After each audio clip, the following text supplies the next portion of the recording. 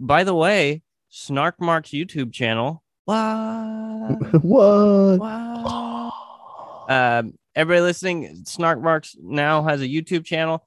We're not going to be like posting as often to it as we do to the podcast feed. We're still going to be mainly an audio show, but we are going to periodically make not only like videos where Dusty and I talk about specific things in wrestling, which we have in the works, we've talked about, but we're going to also do kind of reaction videos immediately following certain shows starting this. Well, shoot. That would have been like 2 weeks, starting 2 weeks ago. I forgot that we record these in the future, in the past, whatever you want to see, however you want to say it. Don't record them in the future, that's for sure. We release them in the future. We release them in the future, yeah. Shut up. So we're gonna. I'm from what a crappy time travel idea where you're only like 3 weeks ahead in the future. It's almost a useless power. And you can only do it to release your podcast or to record your podcast. Right. Like, when's all the COVID stuff over? And you're like, well, 3 weeks from now ain't it? I can tell you that at least. Yeah. Every time they ask you what's it like 3 weeks from now, you're like, it's relatively the same. Yeah. And like not much has changed. It's almost exactly the same. Yeah. There's a new number one movie. Betty White finally dies in like 17 days. Yeah. I've only got small meticulous updates for you. Yeah. Until one of these days I'm gonna have a big one. Like the 9/11 thing. Like, oh, I actually got something for you. But so yeah. But I can't do anything about it because butterfly effect. Yeah. So check out the Snark Marks Wrestling Podcast in the future YouTube channel. Future people in your flying cars 3 weeks from now. And by then, we should at least have the recap of All Out released. I don't know if there's anything else that we're going to do before then. What's the next WWE pay-per-view? Survivor Series? No, the next one is Extreme Rules. So. Fuck yeah. Yeah, dude. Fuck yeah. Last year it was Extreme Rules, the horror show, and they I bet the Fiend did something stupid. He did do something stupid, but they also they pretended that they blinded Rey Mysterio. Like it was a match stipulation where you had to remove the eye of your opponent.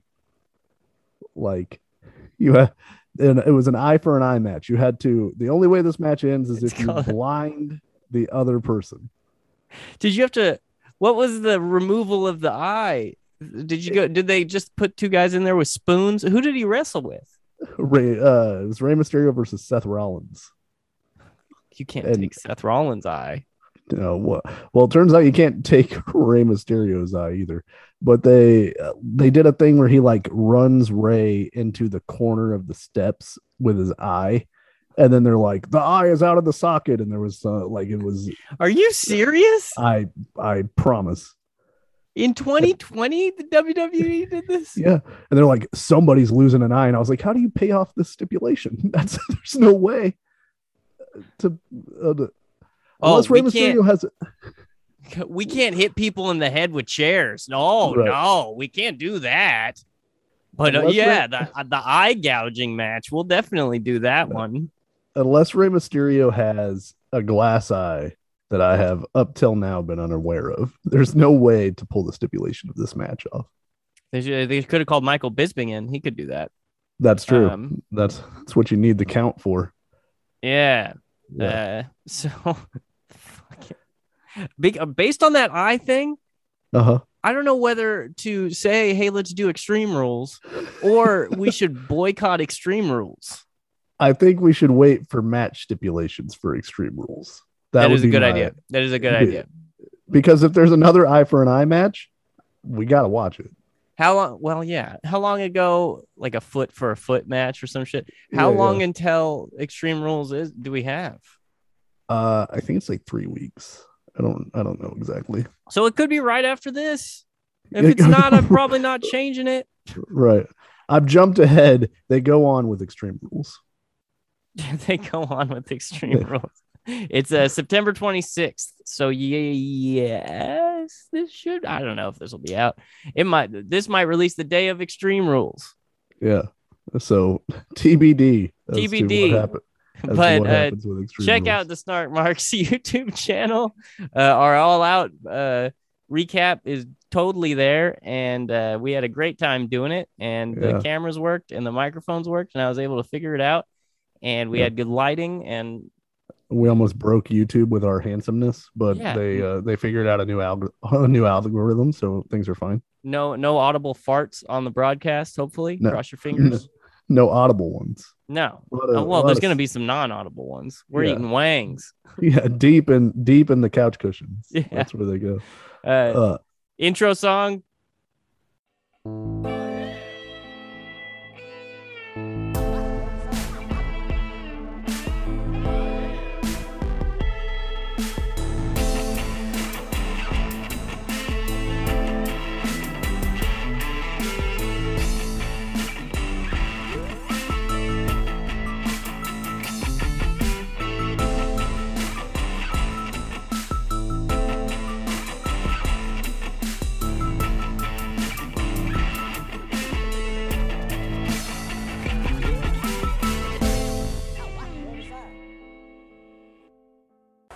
A cage no one can enter. Shawn Michaels has his date with destiny. A hell no man can escape. Undertaker, I'm gonna take you down, and bury you underneath that ring. There's nowhere to run. There's only one way out. Nowhere to hide. And that's over my dead body. No one to stop the carnage. Who the hell I am? Shawn Michaels, The Undertaker, Hell in a Cell. I can never rest in peace. WWF Bad Blood in your house, live this Sunday on pay-per-view.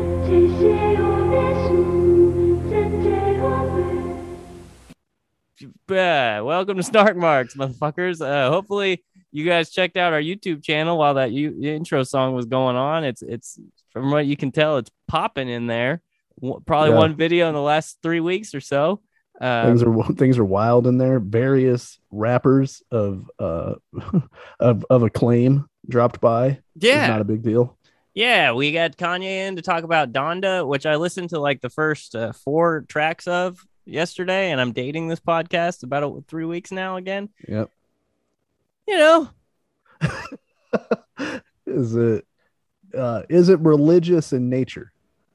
Fucking every goddamn second of what I heard, except for the 52-second intro song that's just somebody going Donda, Donda, Donda, Donda. Because he's eccentric, man. You don't get it. Number nine. I believe that I have reached critical mass for what I knew for years was going to happen with Kanye, because my trajectory with Kanye was I used to write for a paper whenever I was in college, and a guy who worked in the entertainment section where I worked handed me College Dropout and was like, "Hey, you should review this album." I was like, "All right." And I hadn't heard of Kanye because I was not plugged in to what was going on in Backpack Rap or New York productions. So Kanye, to me, he's completely fresh. So I listened to that album and I'm like, oh, this dude's a genius. This album is incredible.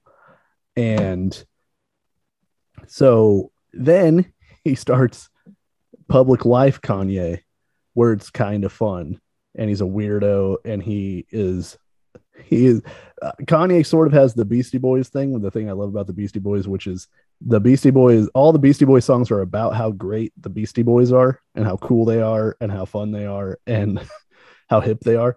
Oh, yeah. And it works for them. And in Public Life, it's kind of what Kanye was doing.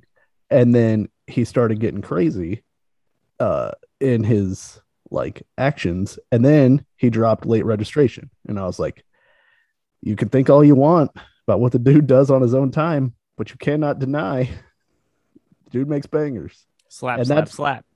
That's been the cycle the whole time. Right about whenever I'm getting ready to write Kanye off as a celebrity person of interest to me, then he drops a new album that is incredible. And I have to once again give it up to him and be like, okay, for everything else, like the dude knows how to make music. And that's all of them. Graduation, 808s, My Dark Twisted Fantasy, all of those albums are incredible. I was just looking when you were talking about Late Registration. I was like, when did that come out? That came out 2015, right? 2005. 2005 is notable in United States history and Kanye history, aside from Late Registration. Hurricane Katrina formed on August 23rd, 2005, right? Yep. It dissipated August 31st, 2005. So it was extratropical after August 30. I'm guessing that means that it was over the ocean or some shit, right? Right. So that means that Kanye West on television with Mike Myers said George Bush doesn't care about black people round about August 30th, 2005, right? Right. I think it's fair to say that roundabout. We don't know exactly when it was. I remember that telethon or whatever it was, or the benefit show, was like the week of Katrina. Katrina wasn't over yet when that thing was going on. If it was over, there were still people standing on their houses, right? Right. FEMA yet to arrive. Yeah, for the most part. Yeah. So that's August 30th, 2005. You want to guess what day Kanye West's Late Registration released? I'm going to guess August 31st, 2005. August 30th, 2005. Yeah. That same goddamn day. But so we don't know that was the same day, because we don't know exactly the date of the benefit show. Right. But it was say like 3 days. That's a big week for Kanye. That is incredible. I can't believe that. I didn't know that was the thing, and I just realized that. I didn't even think about. If we had a video element to this, you guys would see my shocked face about like 30 seconds before. I literally thought you were Googling and then found out Kanye died or something. Your face was so shook. I couldn't believe it. Okay, so it was a few days after Late Registration was released. So It was like September 2nd or something like that. So maybe early that next week. That's fucking funny. Holy shit. After he's definitely number one. You know how many albums that probably sold? Yeah, after that's the number one album, he goes out and just ruins Mike Myers' world. Oh, the look on Mike Myers' face when right after he said that is just etched into my brain, and I hope it never leaves. It lives there rent free. Yeah. So we're here to talk about something that happened about 8 years before Late Registration and Hurricane Katrina, but it might be as I'm just kidding. It's not as influential. The biggest thing that happens here is Kane shows up. Spoiler alert. That's gotta be Kane. That's gotta be Kane. Fuck. Well, you know what we're watching. We're watching In Your House. With lots and lots of room. It's an In Your House. Kane might show up real soon. It's an In Your House with lots of bad wrestling. It's an In Your House. WWF In Your House. That's a shout out to all my old Christian friends. I've had that song stuck in my head for 2 weeks that I wrote just in my brain. I forgot that you had a song wrote, so I just started singing the original song. No, it's all right. So there's me right into it. So there's two In Your Houses there. Well, this is it's a great big house. That's Audio Adrenaline, ladies and gentlemen. We talked about them last week. Well, actually, I deleted all that, so no, we didn't. But that is notable contemporary Christian band, Audio Adrenaline. But I always think of is it the Soundgarden or Audio Slave that sings In Your House? That's Audio Slave. Dude, I think of it every time. Obviously. Yeah. I mean, why like a stone. Like a Stone. That's the name of that song. So Dusty sent me some supplemental material in this. One of them was a an entire personality change by one Shawn Michaels. Yep. Night after SummerSlam, which is the last WWF pay-per-view we reviewed. So where he, as you'll recall, blasts the Undertaker in the face with a chair, and then that leads to Bret Hart winning the WWF title. The interview I sent you is the night after that with Shawn Michaels.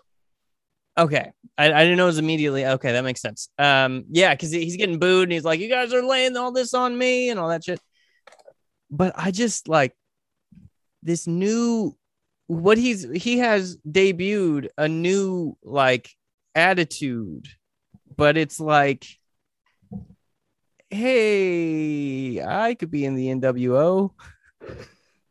Right. This is a direct response to what WCW is doing, is what he should have said when he walked out. Yeah, well, I mean, him and Shawn Michaels and Hall and Nash and Triple H and X-Pac or Six, they're all best friends. And they'd all been running in WWF together. So then when Hall and Nash and Waltman, X-Pac, leave, it's just Shawn Michaels and Triple H. But they had previously done a thing called the Curtain Call, which I think we talked about, where they all came out together on a house show on their last night and hugged and like waved to the crowd and everything. Even though it's got him in a little bit of trouble, right? Well, it got Triple H in a lot of trouble. But it was like Hall and Nash left, so you can't do anything to them. Shawn Michaels is the WWF champion, so you can't do anything to him at the time of this happening. Triple H was actually supposed to win. He wins the King of the Ring in 1997. He was supposed to win it in 1996, and they took it away from him for this as punishment. Who ended up winning the King of the Ring in 1996? Steve Austin. That's where Austin 316 is born. Well, so like, go fuck yourself, Hunter. Right. But imagine if they hadn't stumbled on that. Steve Austin was like wasting away in the mid card. Like the weird butterfly effect, like we just talked about, of the fact that they take it away from Triple H, who's only really getting it because he's friends with Shawn Michaels and they're pushing real hard for him. They give it to Austin. Austin does that promo where he births Austin 316, and off to the races we go. So that's wild. But backstage, Shawn Michaels and Triple H are still best friends, and they're working together, and they're a three-man, because I guess they have China, but they're like a three-person like thing to themselves, because everyone else hates Shawn Michaels at this point because he's such a dick. And so this major league dick. Right. So this heel turn is really just more of his personality at this point coming out. Like he's leaning into the fact that he's a giant asshole, and that's why they pair him and Hunter up, because they're friends. Well, I just hated the main thing that I hated about this, because I'm cool with Shawn Michaels being an asshole. I mean, he comes out to a song that says like, I know I'm sexy and all that shit. He's got to be you can't be a fucking, it's hard to be a baby face with that. Well, you can, but it's more fun to be a heel sometimes. Singing your own theme song, tough to be a baby face. Is that him singing it? Yeah. That's fucking, I love that. He's a boy toy, dude. Yeah. Well, he's not your boy toy. He's someone's boy toy. Boy toy. Dude, it's a good song. Banger. But I didn't like the flicking Mr. McMahon's ears and like pretending to flick boogers at him.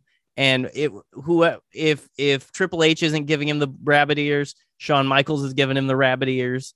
And anybody who talks to you, you pretend they spit in your face, or their breath stinks. Or it's hijinks, Andrew. Hijinks. It's B-level 90s. It's what? Okay. Have you ever seen like home movies from the 90s, aside from like Eric Harris's and Dylan Klebold's and all that? Yeah, I think so. I mean, not a ton, but some. When people didn't know, even now it happens. Like, I don't know what to do if you just point a camera at me. Like, right. Make a face. If you're like, be funny or whatever, you know what I mean? I don't know what to do. Right. So like, they did the most basic bitch B-level 1990s hamming it up for the camera stuff. Like Shawn Michaels is like hiding behind the belt when somebody's talking to him and like looking over it like it's a fence. He's Wilson from fucking Home Improvement, and like they're constantly flicking him in the ear, and like they're so bad. You know what I mean? Like I hate that. I hate it. So is it, do you prefer this or Cool Uncle NWO? I Because need you to got to see. pick one. I know. I don't necessarily have to pick one, but Yeah, I guess you could hate them both, but you would hate one of them more. yeah. And I will come to a conclusion on that. I haven't. Okay. What I'll tell you right now is I think Shawn Michaels is cooler than pretty much anybody in NWO. I think he's cooler than maybe Scott Hall's pretty cool. Right. But he does the stupid Cuban Buff, accent. dude. I know Buff Bagwell is fucking top shit, dog. He's top shit. But if Scott Hall didn't do the Razor Ramon accent, I might have that conversation. But I think because of the accent, Shawn Michaels wins. I don't think Kevin Nash is particularly cool, especially since his name, they called him Big Daddy Cool. Like, what are you doing? Right. Well, and I will say Kevin Nash might be cool, but Kevin Nash is not nearly as cool as Kevin Nash thinks he is. Like if you listen to interviews with Nash, he thinks he's like the hottest shit there ever was. And the toughest motherfucker in the world. Like he's always talking himself up on that stuff, which is what makes him less cool for sure. But I'm sure Shawn Michaels feels the same thing, and maybe not the toughness thing, but he thinks he's the hottest shit in the world. You know what I mean? Right. Well, Shawn Michaels definitely knows he's not the hottest, the toughest motherfucker in the world because Marine kicked the shit out of him. Well, and he's ran. No, it was like 9 Marines. Okay. And he's ran away from it. Seemingly everybody on the roster, like Sonny bullied him. You know what I mean? So, Bret Hart pulled his hair out. Yeah. So there was that. And then there was Stone Cold being told in the ring that a genuine cool guy, cool angle, Stone Cold being told in the ring that he is not medically cleared to wrestle. He needs to wait. He can't wrestle. And taking it pretty well, I think. Yeah, he took a measured approach to the fact that he was told. I mean, he's obviously disappointed. He's, but he's reserved. He understands it's an issue of liability. Yeah. You don't want the Oh, wait. No. I believe he Stone Cold stuns Vince McMahon's ass in the middle of the ring. Oh, my notes do say that. He did. He did Stone Cold stun him, and it looked to me that Vince may have been dead. Yeah, I don't know that they instructed. That might have been the first bump Vince McMahon's ever taken because he's like shaking, like he's having a epileptic. That's one of my favorite things. Like it's so stupid and his eyes are open, so that also makes it so much better. And he didn't take it like when The Rock takes a stunner. His head like bounces like a spring off of Stone Cold's shoulder, like backwards away from him. When McMahon takes his stunner, he like folds over Stone Cold onto his back. It was I thought it looked actually good. Like I'm sure there's some people who thought that it was a really bad, like it was a stupid bump, but it's supposed to look like he doesn't know how to bump. So I think like it looks silly, but it looks like I don't know that you guys did this because WWF was long over in their major popularity by then. But like when I was in middle school, dudes would just run up and try to give you a Stone Cold stunner. And if you are an unwilling participant, so boss. If you're an unwilling participant in that game, that's how you take the bump because the dude is pulling you for the momentum is pulling you. So you're gonna fall forward like that. Okay. Yeah. Because if you're not helping the guy do it, because you're supposed to drop to your knees, which is an unnatural way to fall if somebody grabs you by the head. So I think it was Vince either A, partially not knowing how to take the bump, and B, he doesn't want to look like a trained wrestler doing that move. Yeah. He's an official. That makes sense. But yeah, he killed him dead, and that's basically the storyline right now is that Stone Cold can't wrestle. His neck was broken frickin' by one Owen Hart, who is now boasting around that he broken frickin' Stone Cold's neck. We'll get to it later, with a piece of merch that says Owen 316, I just broke your neck, which Andrew, let me tell you this. Mm-hmm. Storyline or no? Yeah. Friend or foe? Yeah. If you broke my neck because I was too low, you sack of shit, Yeah. and then you made a T-shirt boasting about my neck being broken, freaking, it's on site, dude. It's never over. Especially if I haven't discussed it with you. If I just Right. went and made the shirt, and that wasn't like, and for some reason they sold the shirt. yeah, Like this company everywhere that I we went. both belong to, Yeah, is our selling employer. the shirt, selling the Imagine shirt for profit. We both work at a bank. I broke your neck somehow, and I broke Dusty's neck shirts, and the bank sells them. And then I don't get any of the money Yeah, because it's not technically my merch; it's your merch. yeah, On the back of my off the literal neck of Yeah. my injury. God, that's great. Holy shit. So there was a pay-per-view before this one that we skipped, a different In Your House called In Your House Ground Zero. And at that event, two major things happened. Brian Thank God this Pillman- was pre 9/11. I was like, I started doing the math in my head. I was Oh, like, yeah. This was not. No, it was just a whole bunch of other terrible things that you shouldn't say for Ground Zero. Yeah. But nothing in the US, so Thank totally God. fine. Yeah. 15 killed in bombing. Yeah. So Brian Pillman and Goldust had a match where the storyline is Goldust's daughter that he has with Marlena. Brian Pillman is insinuating that is actually his daughter because Marlena and Brian Pillman used to date in real life. And so he's saying that she's his love child and not actually Goldust's daughter. It's crazy how So- they wrote all this like real life shit. Like, Like, let's dude, make Kevin Sullivan and Chris Benoit wrestle each other. Me and Sarah were talking about it, and it's like she's always like, well, what happened after that storyline? And I was like, oh, well, this couple actually broke up, or like these two dudes were super pissed at each other. And it's like, well, of course, because you're playing on tender, real emotions that you're supposed to separate for your job that also involves you fake beating up the dude that's talking shit to you. Yeah. Like, And having to within- take care of him. Like, Yeah, do your with the best to not hurt him. with the opportunity to actually beat the shit out of them. Like, And one of you has to lose. yeah. And so they do a match where I believe, I don't remember the Brian Pillman part of the stipulation, but if Brian Pillman wins this match, Marlena is his manager for 30 days. So of course, wouldn't you know who won the pony?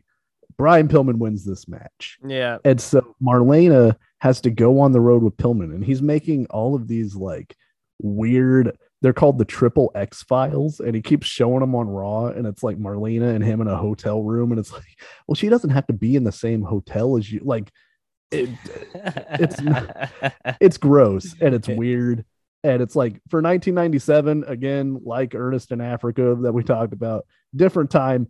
It's very uncool. Yeah. But that storyline happened and was actually supposed to be resolved at this show. But the other thing that happened was Undertaker and Shawn Michaels had a match because of the fallout from SummerSlam, but that match went to a no contest. Like, and so that's why they create the Hell in the Cell in storyline, so that we can get a definitive ending to this feud. How did it end in no contest? Do you remember? They just kept too much ass kicking. Like, they wouldn't stop fighting. Oh, But they were out. They were outside of the ring. Oh, So it was like the people tried to pull them apart and they couldn't get them apart. And the Undertaker did. The first time I ever saw the Undertaker do that top rope dive he does like once a year. That's the first time I ever saw him do it. The tope over the top onto like a bunch of people. And it was the match got too wild. So then they're like, okay, we need a new stipulation. So Shawn Michaels can't run away from the Undertaker. So how do we do that? Let's make a cell match. okay. You know, so those are the two big things coming out of that pay-per-view. There is one other thing that happened, which was they did an England only pay-per-view called One Night Only. And the main event of this match, or the main event of that show was Shawn Michaels versus British Bulldog for the European title. I will remind you that the British Bulldog is from England. He's a European man. He is the European champion. Were they in England? They were in England, in British Bulldog's hometown. Yeah. Where I will also point out to you that British Bulldog's mother, his wife, and his sister, who was currently being treated for cancer, were in the front row. Andrew. Yeah. Who do you think won that match? It's so fucking funny that Shawn Michaels won it. It's so funny. He wins by technical submission with a figure 4 leg lock that he has on the British Bulldog for a long time. And British Bulldog passes out. Yes. Because Shawn Michaels refuses to lose to the British Bulldog, even in England, in front of his whole family, because British Bulldog is the brother-in-law of Bret Hart. Yeah. And for some reason, Vince McMahon's like, well, okay, pal, well, whatever. Like, fuck you, Shawn Michaels, dude. It's fake. Lose. You're such a dick all the time. That is props to Shawn Michaels. He's a competitor. Props to the British Bulldog for not killing Shawn Michaels in that match, where he had every opportunity to do so. Yeah. So I think that brings us up to speed as far as those things, except for the delightful segment that I sent you where Mankind and Dude Love and Cactus Jack are all on the same screen at the same time. Oh yeah, and then Cactus. I watched that match. That match was intense. Yeah, that happened at Madison Square Garden on like September the 20th. So that's the return of Cactus Jack, right? Was Cactus Jack an ECW character? It was Mick Foley's whole career until he got to WWF as Mankind. He had been Cactus Jack. Oh, okay. So even in WCW before that, like his whole career, he'd been Cactus Jack. If you haven't seen that, it's on YouTube. Just look up Triple H versus Cactus Jack street fight. And the best part of that segment is it's supposed to be Dude Love versus Triple H, but Dude Love gets on the screen and he's doing a promo where he's like, street fights aren't really a love thing. The pinfalls in the hot dog stand, the pinfalls in the streets, it's not really for me. So he calls out Mankind and he starts interviewing Mankind, and Mankind is like, oh yeah, I'd love to kick Triple H's ass. You know that I could do it. You know that I would do it. However, there's somebody else that I know who'll do it, who wants to do it even more than me. And then he says Cactus Jack, and the crowd is a giant pop for Cactus Jack, which is throws in the face the idea that Vince McMahon had that no one knew who Cactus Jack was and they didn't give a shit about him. That's how Vince McMahon always is with any other wrestling, that isn't WWE. It seems to be, I don't know, but it seems to be that anything that's why when KO comes to WWF, he's mid card for a long time and shit. You know what I mean? And AJ Styles, because nobody matters unless they're here. So oh man, imagine if he would have signed Kenny Omega, which is insane. Because briefly, Michael Chandler, the UFC fighter, he'd been like the number one guy in the other company, right? And was maybe the number one fighter in his division. And like Dana White signs him and immediately puts him in a title eliminator fight, because he's not like, well, you have to start at the bottom again because our audience doesn't know who Michael Chandler is. Yeah. Well, especially since it's real. So like if it's a win-win in certain ways in that scenario, because if he wins, I've got a new contender, a new fresh contender, especially since Michael Chandler can talk. He's a little charismatic, stuff like that. If he loses, we're obviously better than Bellator, because that's Michael Chandler was one of, if not the best Bellator fighter of all time. You know what I mean? So, you could tell that Cactus Jack was over. I loved watching him wrestle. I'm glad that Mick didn't have to be Cactus Jack as often. Yeah, they do run all three characters for a while, and it's kind of fun because each guy has his own specialty. Like when Mick Foley is like, oh, I really got to turn this up to like hyper violence, then he brings out Cactus Jack. And I thought Triple H, to his credit, did a great job selling being afraid of Cactus Jack, where he's like, no, that's bullshit. I will not wrestle Cactus Jack. Yeah. That is not what I signed up I'm supposed to wrestle the dude love guy. Yeah. the other guy. Yeah. I'm okay with that guy, not this guy. So that brings us up to date. We are in St. Louis, Missouri at the Kiel Center for WWF In Your House Bad Blood, which did 21,151 people with a paid attendance of 17,404 for a total gate of $212,550. It did 186,000 buys domestically. And then it says the WrestleNomics that I looked at said it was 240 buys, which I am assuming means total, which is pretty good for an In Your House. And I have to attribute that to the idea that you're going to get to see this new cool, like, giant cage that they built. Yeah, I think the Hell in the Cell sold a lot of pay-per-views. I was disappointed to see this many matches on an In Your House because we had done one In Your House previously and it was 4 matches and it was delightful. Yeah, they this is about the time that they were like, actually, let's make the In Your Houses 3 hours and we'll just add a bunch of extra bullshit matches. These fucking motherfuckers. I wonder if they charged less for In Your Houses when they were shorter. Yeah, they did. I think this one was still on the old plan, like because pricing? because In Your House used to be $14.95, then they bumped it up to $19 around this time, and you got more matches, and so, but they still weren't $30, which the main pay-per-views were. Well, so, I'm looking at the list, and 1, 2, 3 or 4 of these matches can just go. Yeah, like and it's a pretty good wrestling show. Well, and there is a large looming reason for that we can that we'll get to in a minute. But sure, yeah.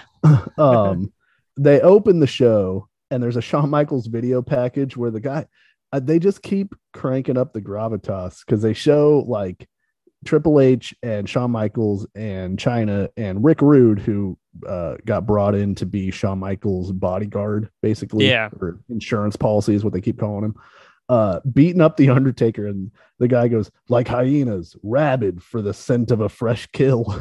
Yeah. All right, dude. All right, man. And don't gotta be at like least that. I'm still glad you're not Pettingill, but come on, man. Yeah. And so then ultimately it's to lead to the line where they introduce the Hell in the Cell and they go, no way in, no way out, no one to stop the carnage. I bet you're wrong. Yeah. But there's one guy, one guy to stop the carnage. Why do you even say that line? You know what's going to happen. Well, because that's why, because you're like, oh shit, there is no one to stop the carnage. And then, if somebody stops this carnage, it must be a really powerful thing that I'm going to buy t-shirts about. Yeah. I hope it has a mask. Yeah. So PlayStation presents In Your House Bad Blood. Hell yeah. PlayStation.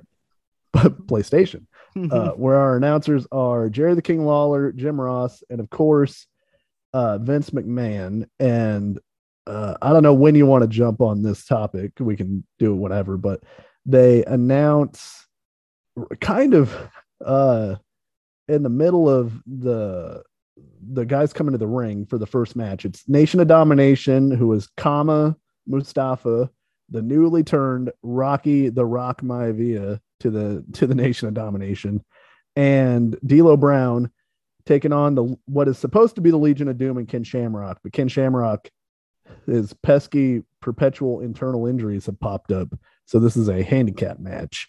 But they while the Nation of Domination is getting in the ring, they kind of just mentioned, we learned Brian Pillman died earlier today, so we're not going to have the Brian Pillman versus Dude Love match that we were going to have, and we'll have more details about it later. And just kind of speculate all you want and think all the worst things that probably happened here and assume that this man did something terrible. Yeah. Anyway, here's the Legion of Doom. Yeah, the Nation of Domination was like doing their their Black Power fists in the ring and like Nation of Domination. Well, Brian Pillman died tonight, and We've known that for a little bit. We could have timed this up in a completely different way, but this is where we're choosing to tell you. Yeah. It's very strange, and it's like a specter over the whole show. This match is very bad. Well, it's a classic. It's a classic Nod versus Laud match that we've seen about 15 times. That old, it's tale as old as time, you know. Yeah, Nod versus Laud. Couple things I like. The Rock gets really affected by the fact that they're chanting "Rocky sucks," and he like gets out of the ring and he's like looking around at him, and like it's like old Kurt Angle style shit, which I love. They did stumble on like finally having something for The Rock to do, because babyface Rock, the way that he has been seen so far and the way that he was before he got injured, like that guy's never going to get over. Like The Rock feels like, at least as a heel, he knows what to do, you know. Well, he didn't have an identity. He had heart and a good smile, and he had that weird haircut, and like and his dad was a famous wrestler. So like giving him an identity, I hate the Nation of Domination for the most part, but I do see how attaching him to something to give him a bit of an identity and something to do that he could build away from obviously was the right thing to do, because this is where we get the Rock character eventually. I'm guessing like he kind of evolves out of his Nation of Domination. He healed him to become the Rock. Well, he starts as The Rock here, and this is where he starts talking in the third person, and it's the Rock doesn't care what you people think. Dude, how good of a name is The Rock? Like, it's way better than Rocky. Oh yeah, it's so good. And this is the building blocks of it doesn't matter what you think, and do you smell what The Rock is cooking, and all of his catchphrases that then turn him into a giant baby face, because you can't. Well, apparently you can, because they did with Rocky Maivia, but like if you let this guy just be charismatic, like you can't bottle the charisma of The Rock, you know, if you let him, if you give him something to actually do. Well, even in the ring as Rocky Maivia, you could tell like a little bit, like it wasn't like, oh God, that's the next big star or anything like that. But it looks different than like when just some random person shows up. Like, the first I saw the first Randy Orton match that was in my wheelhouse at the time, and you could tell he was super like, oh, this guy has something, you know what I mean? And also blue trunks like The Rock. Exactly. Yes. So if you start with blue trunks, you're good to go. So I thought Animal is very impressive. Like I think we've talked about before, he's just real strong. And like everything he does looks cool. He has an awesome giant power slam. There's a part where Vince McMahon says that the Nation of Domination is attacking like a pack of bears, and then Jim Ross goes, a pack of bears? And Vince goes, I mean wolves. It's like that's some rich guy stuff that always makes me laugh. Like there was a time where at a place I worked, I ran into like the main guy, right? And it was a payday. And he was like, how's it going? And I was like, oh, you know, it's payday or whatever. So pretty good. And he's like, oh, we got paid today? And I was like, to be so... Is that like you running into me? Yeah, like to be so removed from knowing when your next paycheck is. Yeah. It feels like the ultimate rich guy thing. So like Vince McMahon doesn't know colloquialisms because he doesn't need to know them. So a pack of wild bears sounds just as plausible to him, even though that's not a saying. He's a New York boy. Yeah, he doesn't know.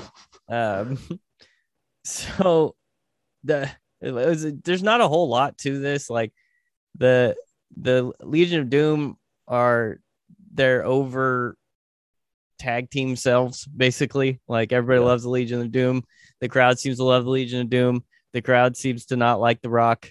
I think appropriately. I don't think it was go away heat. I think it was appropriate heel heat, right?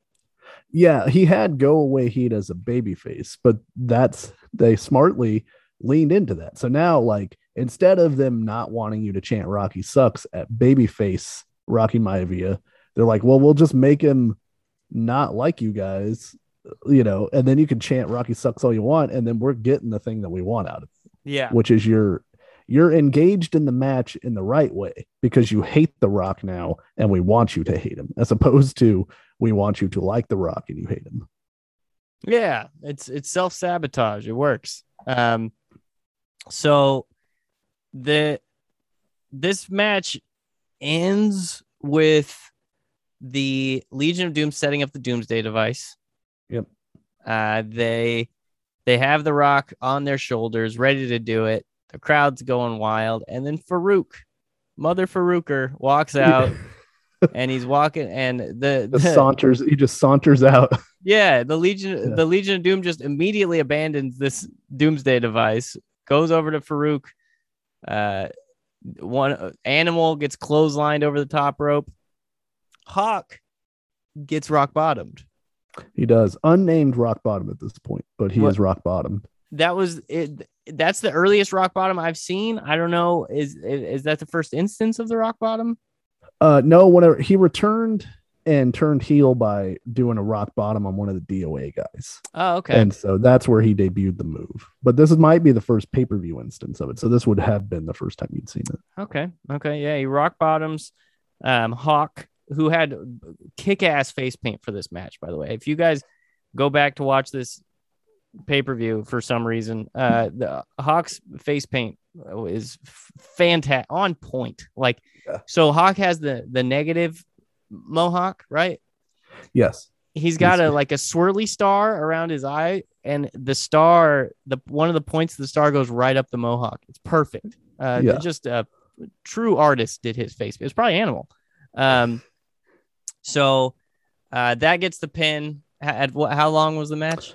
This was 12 minutes and 20 seconds, and I'm gonna guess this is a shenanigans based victory. It is shenanigans, and I thought about it for a second because Animal was technically the legal man. Only the illegal man got clotheslined, but they did have the Doomsday device ready to go, and that got thwarted. A and B, shenanigans was the story. Right. The intent was that was shenanigans. So 1-for-1 shenanigans. Yeah. Do you prefer the Nation of Domination song or the NWO song? If you had to pick one. NWO song, except that I've had to hear the NWO song about 50,000 times. Yeah. So and it is attached to such anger at fumbling that goddamn storyline. Yeah. But I probably still go with NWO song because Nation of Domination. Right. It just sucks so bad. There's almost no there's nothing catchy about it. You know what I mean? Right. The NWO song is a ripoff of several Jimi Hendrix songs, so it's like it at least has that going. At least it stole from something dope. You know what I mean? Yeah. So there was one nut shot in that match, by the way. I leave you to be the purveyor of counting the nut shots. I like to guess if there are shenanigans, but I don't count. I don't take tally of the nut shots because I wait till the end for you to tell me. Absolutely. We get the WWF is countering WCW's hotline by telling you to call in so that you can hear Doc Hendrix and Sonny interview the winners and losers of the various matches, which I bet that's a hoot. Oh yeah, I bet it's so good. I bet it's riveting and worth every bit of the money per minute you got to pay to listen to it. Yeah. They go to the desk where they again announce Brian Pillman's death. And they always, whenever they do these, because I don't know why, but about 5 or 6 times throughout this show, they do that. And every time they just close up on Vince, and you can tell Vince is shaken up. I'm not saying he's a monster and he doesn't care, but it's weird how much they keep going back to it and how it is so difficult to come out of something like that, where you announce one of our wrestlers was found dead this morning in his hotel room. Obviously that throws a wrench into our show.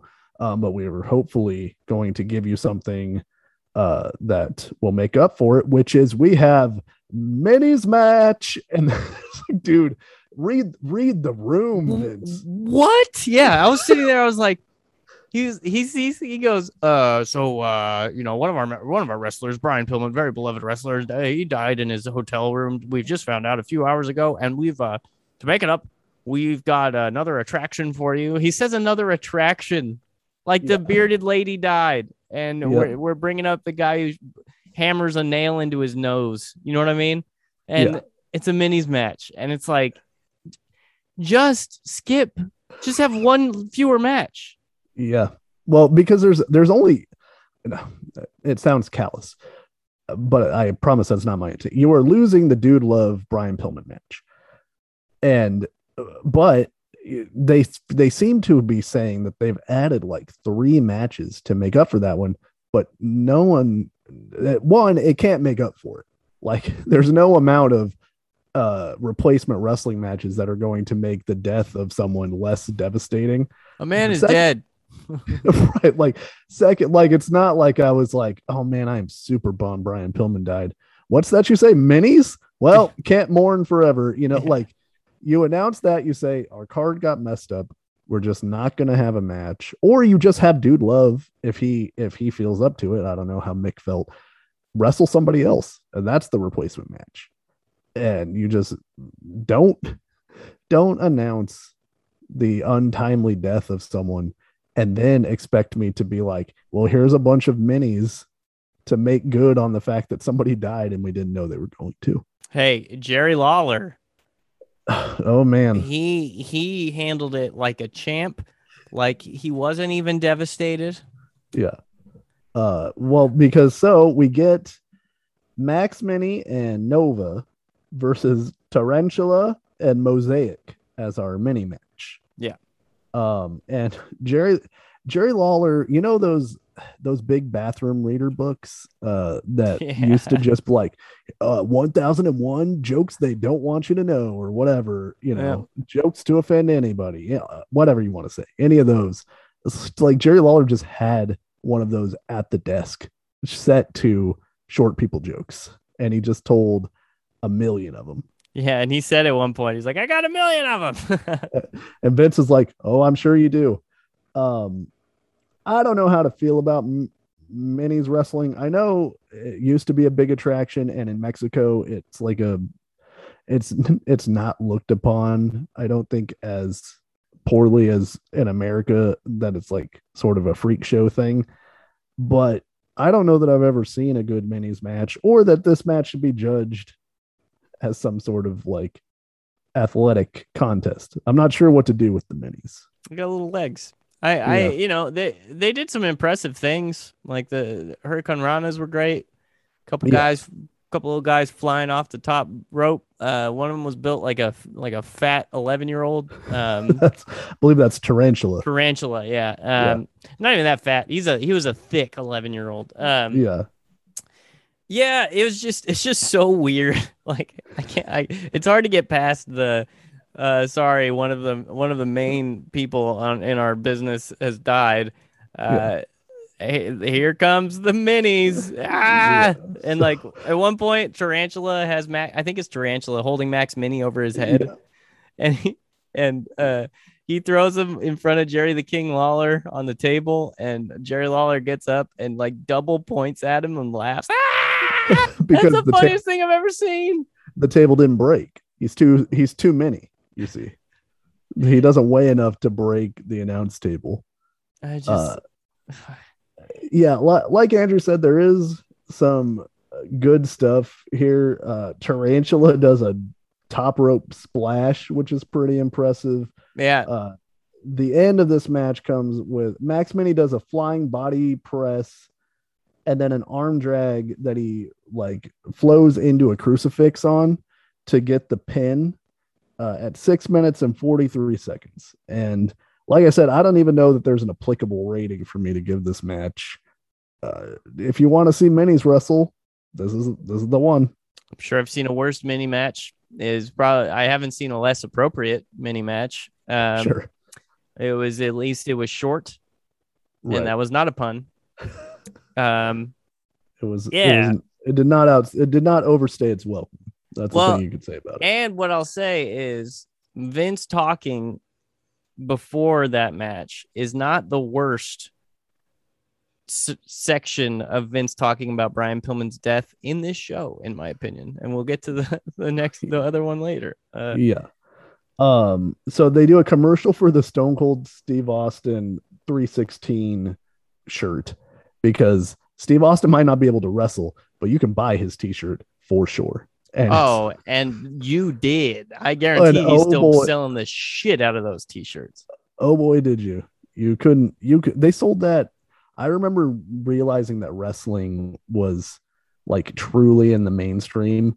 Like, it sounds silly to say, but when they started selling wrestling shirts at like Walmart and you didn't have to just order them or like get them at a live event, I was like, oh, this is like actually in the zeitgeist. Oh, you can buy an Austin 316 shirt at the same place you get paper towels.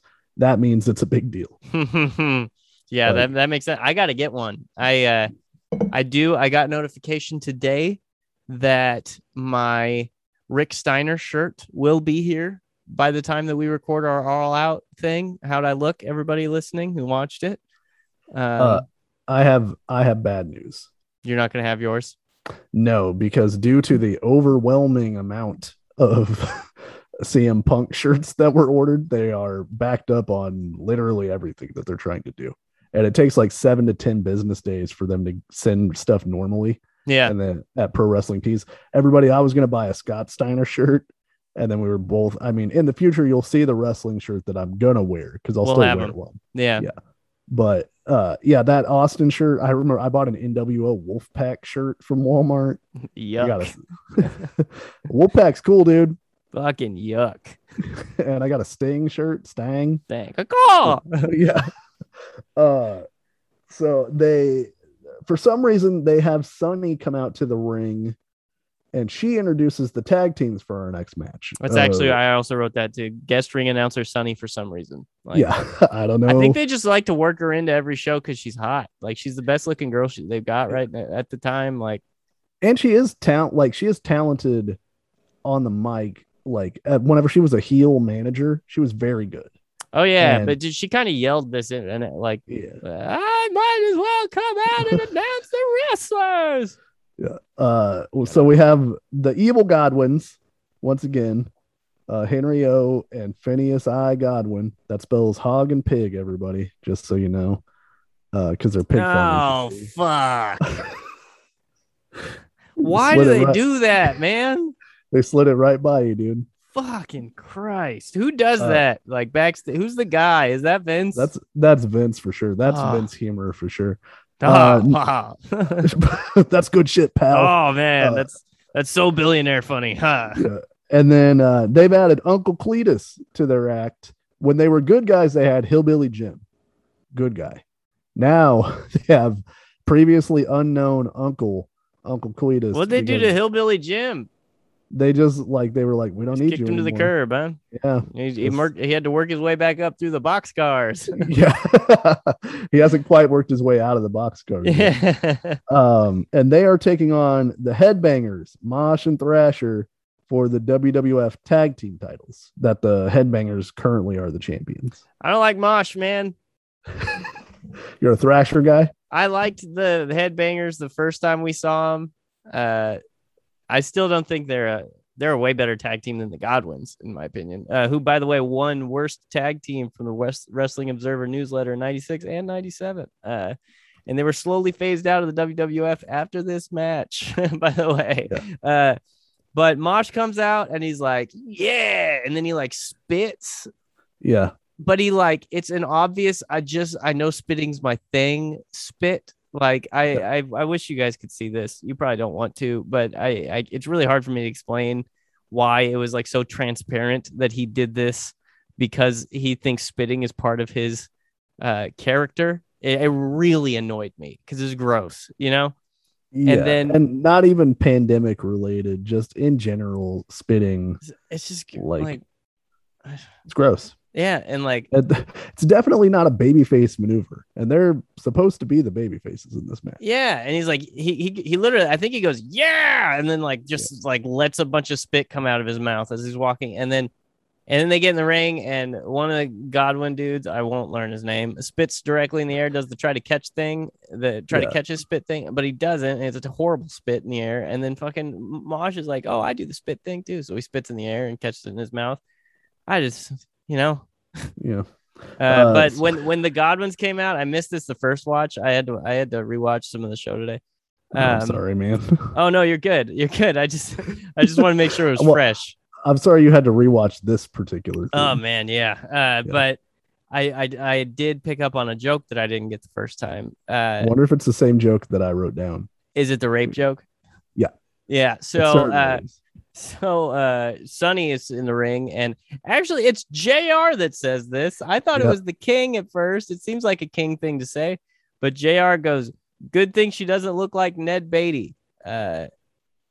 Yeah, because Ned Beatty is sexually assaulted in the movie Deliverance by two hillbillies, or a group of hillbillies. I don't know how many.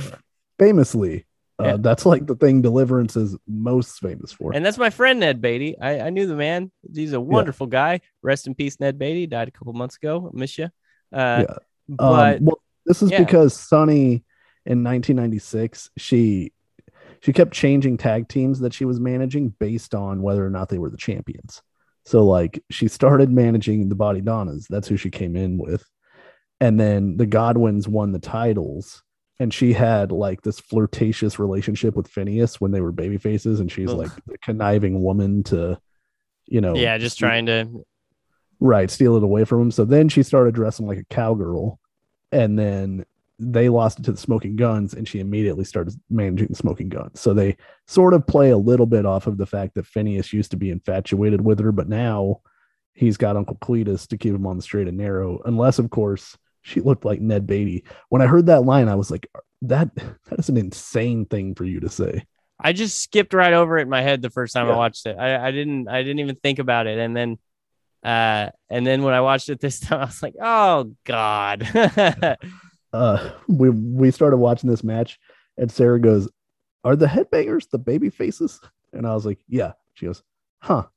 I was like, "They're only the baby faces because the other guys have Confederate flags sewn onto their wrestling gear, and everybody hates them." Like, I don't know, like, who's a big Godwins fan? Did those exist? When they were baby faces, I guess. Really, people were kind of into it. I don't know. There's a part in this match where Vince doesn't know the name of any of the moves. Like, that's a long-standing Vince McMahon criticism as a commentator. For all the good that he can do selling the stories and directing you where he wants you to go in your mind for what they're trying to sell you, he doesn't know anything about how to call actual wrestling maneuvers. Yeah. And so a lot of the times, if he sees something that he doesn't know, he'll just say, "What a maneuver," as his addition to the play-by-play. So in this match, there's a part where one of the headbangers does a move off the apron to the floor that the camera misses entirely. And Vince goes, "What a maneuver that was." And then they replay it, and it's a total botch. Like, they messed. I don't know what was going on with Thrasher and one of the Godwins, but they botched this entire thing. The headbangers, again, are pretty good. They are mismatched with the Godwins here because the Godwins aren't. It's like one team is doing spots because the headbangers do a bunch of double team moves that look cool. They do where one of them suplexes the other guy on top of one of the Godwins, and then they do the Midnight Express tag team thing where they have one of the guys on the top rope and he leapfrogs his partner and lands on Phineas, I think it is. But the Godwins aren't doing spots. They're just walking around, hitting them with forearms and elbow drops. And like, it's two completely different styles. Yeah. And it makes this match really hard to watch. Yeah. There's not really much. I didn't really write anything about any of the wrestling in this match. Like, even they tried to do like the finish was one of the headbangers tried to do a move from the top rope, and one of the Godwins caught him and power bombed him basically as he fell back. Yeah. Could be a cool spot. Didn't look great. It was like almost botched. It wasn't fully botched, but it was almost botched.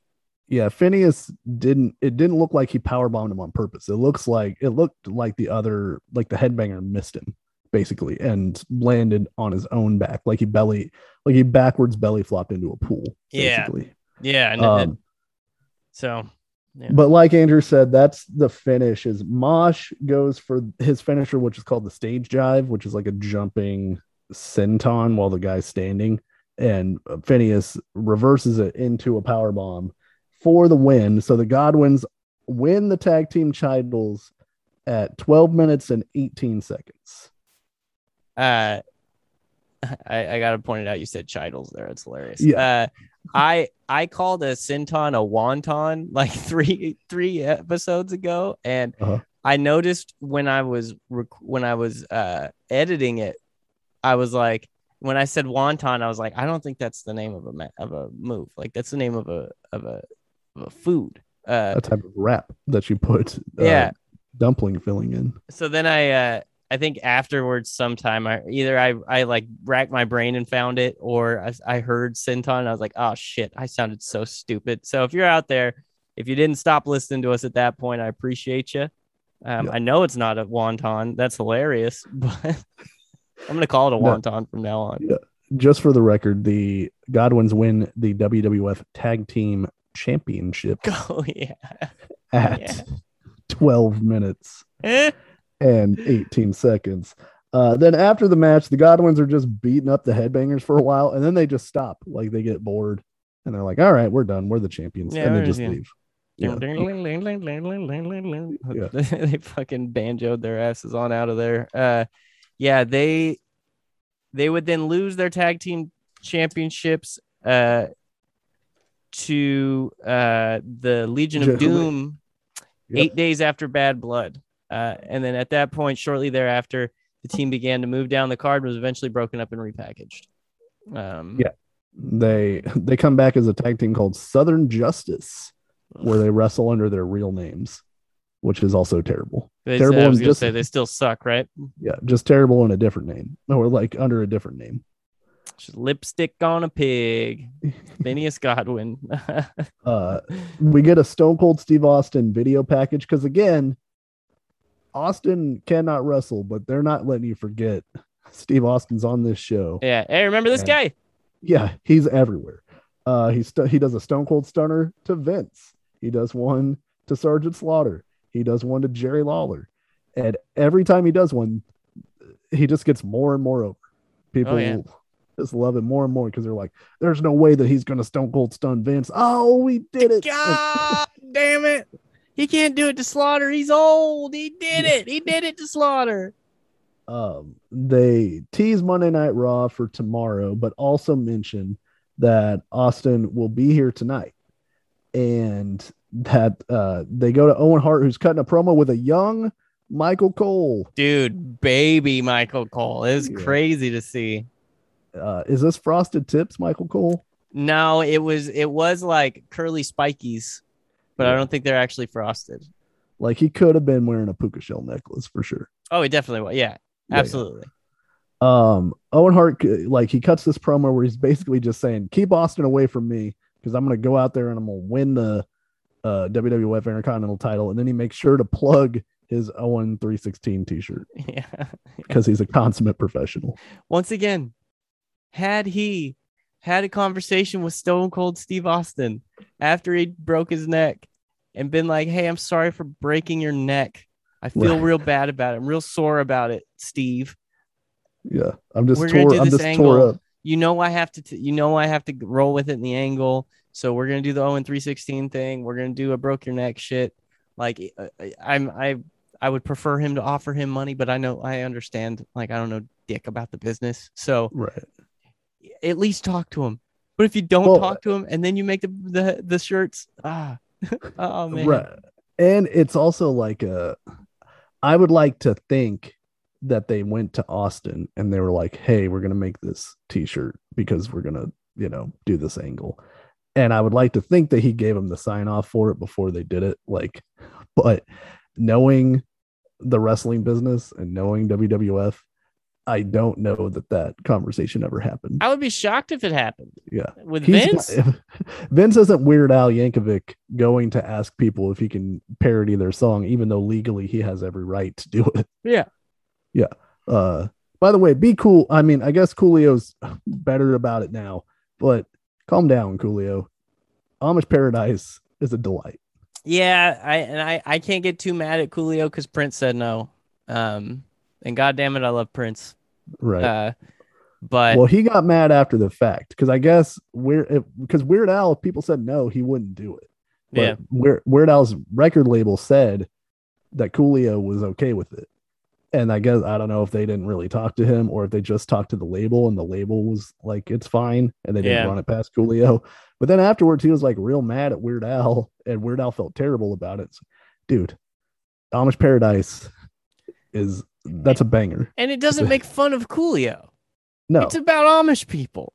Right. Well, I believe Coolio's stance, which is in my mind, he should have made some money off of it. Well, no, the wrong stance to take is the song was about too serious a subject to then parody. Right. That's the whole reason to parody it, dude. Yeah. It's because you son of a bitch. It makes it so funnier. Serious. Yeah. But in the same way, I mean, this is a different thing. They definitely should give Stone Cold's blessing before they start making fun of the thing that nearly paralyzed him. Or at least just clear the air. Like like the bare minimum of like, hey dude, I'm real sorry I did that to you. You know what I mean? Anyway.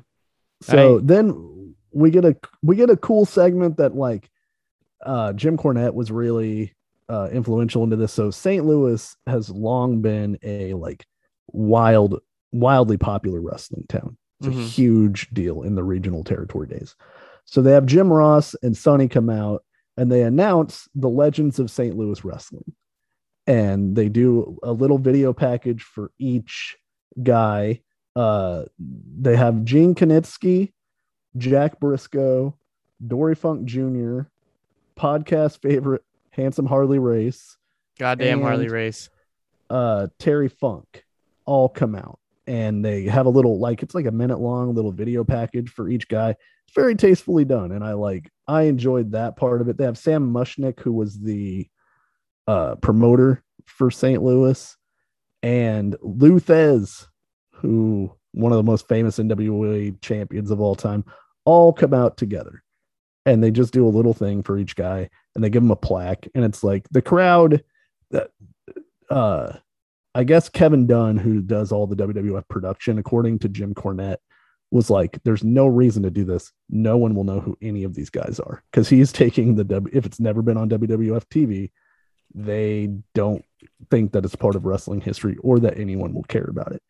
And Jim Cornette was like, people know who Lou Thez is, you son of a bitch. And Terry Funk is wildly famous. So they end up doing it. And Jim Cornette's actually the guy who wrote the copy for each of these little video packages.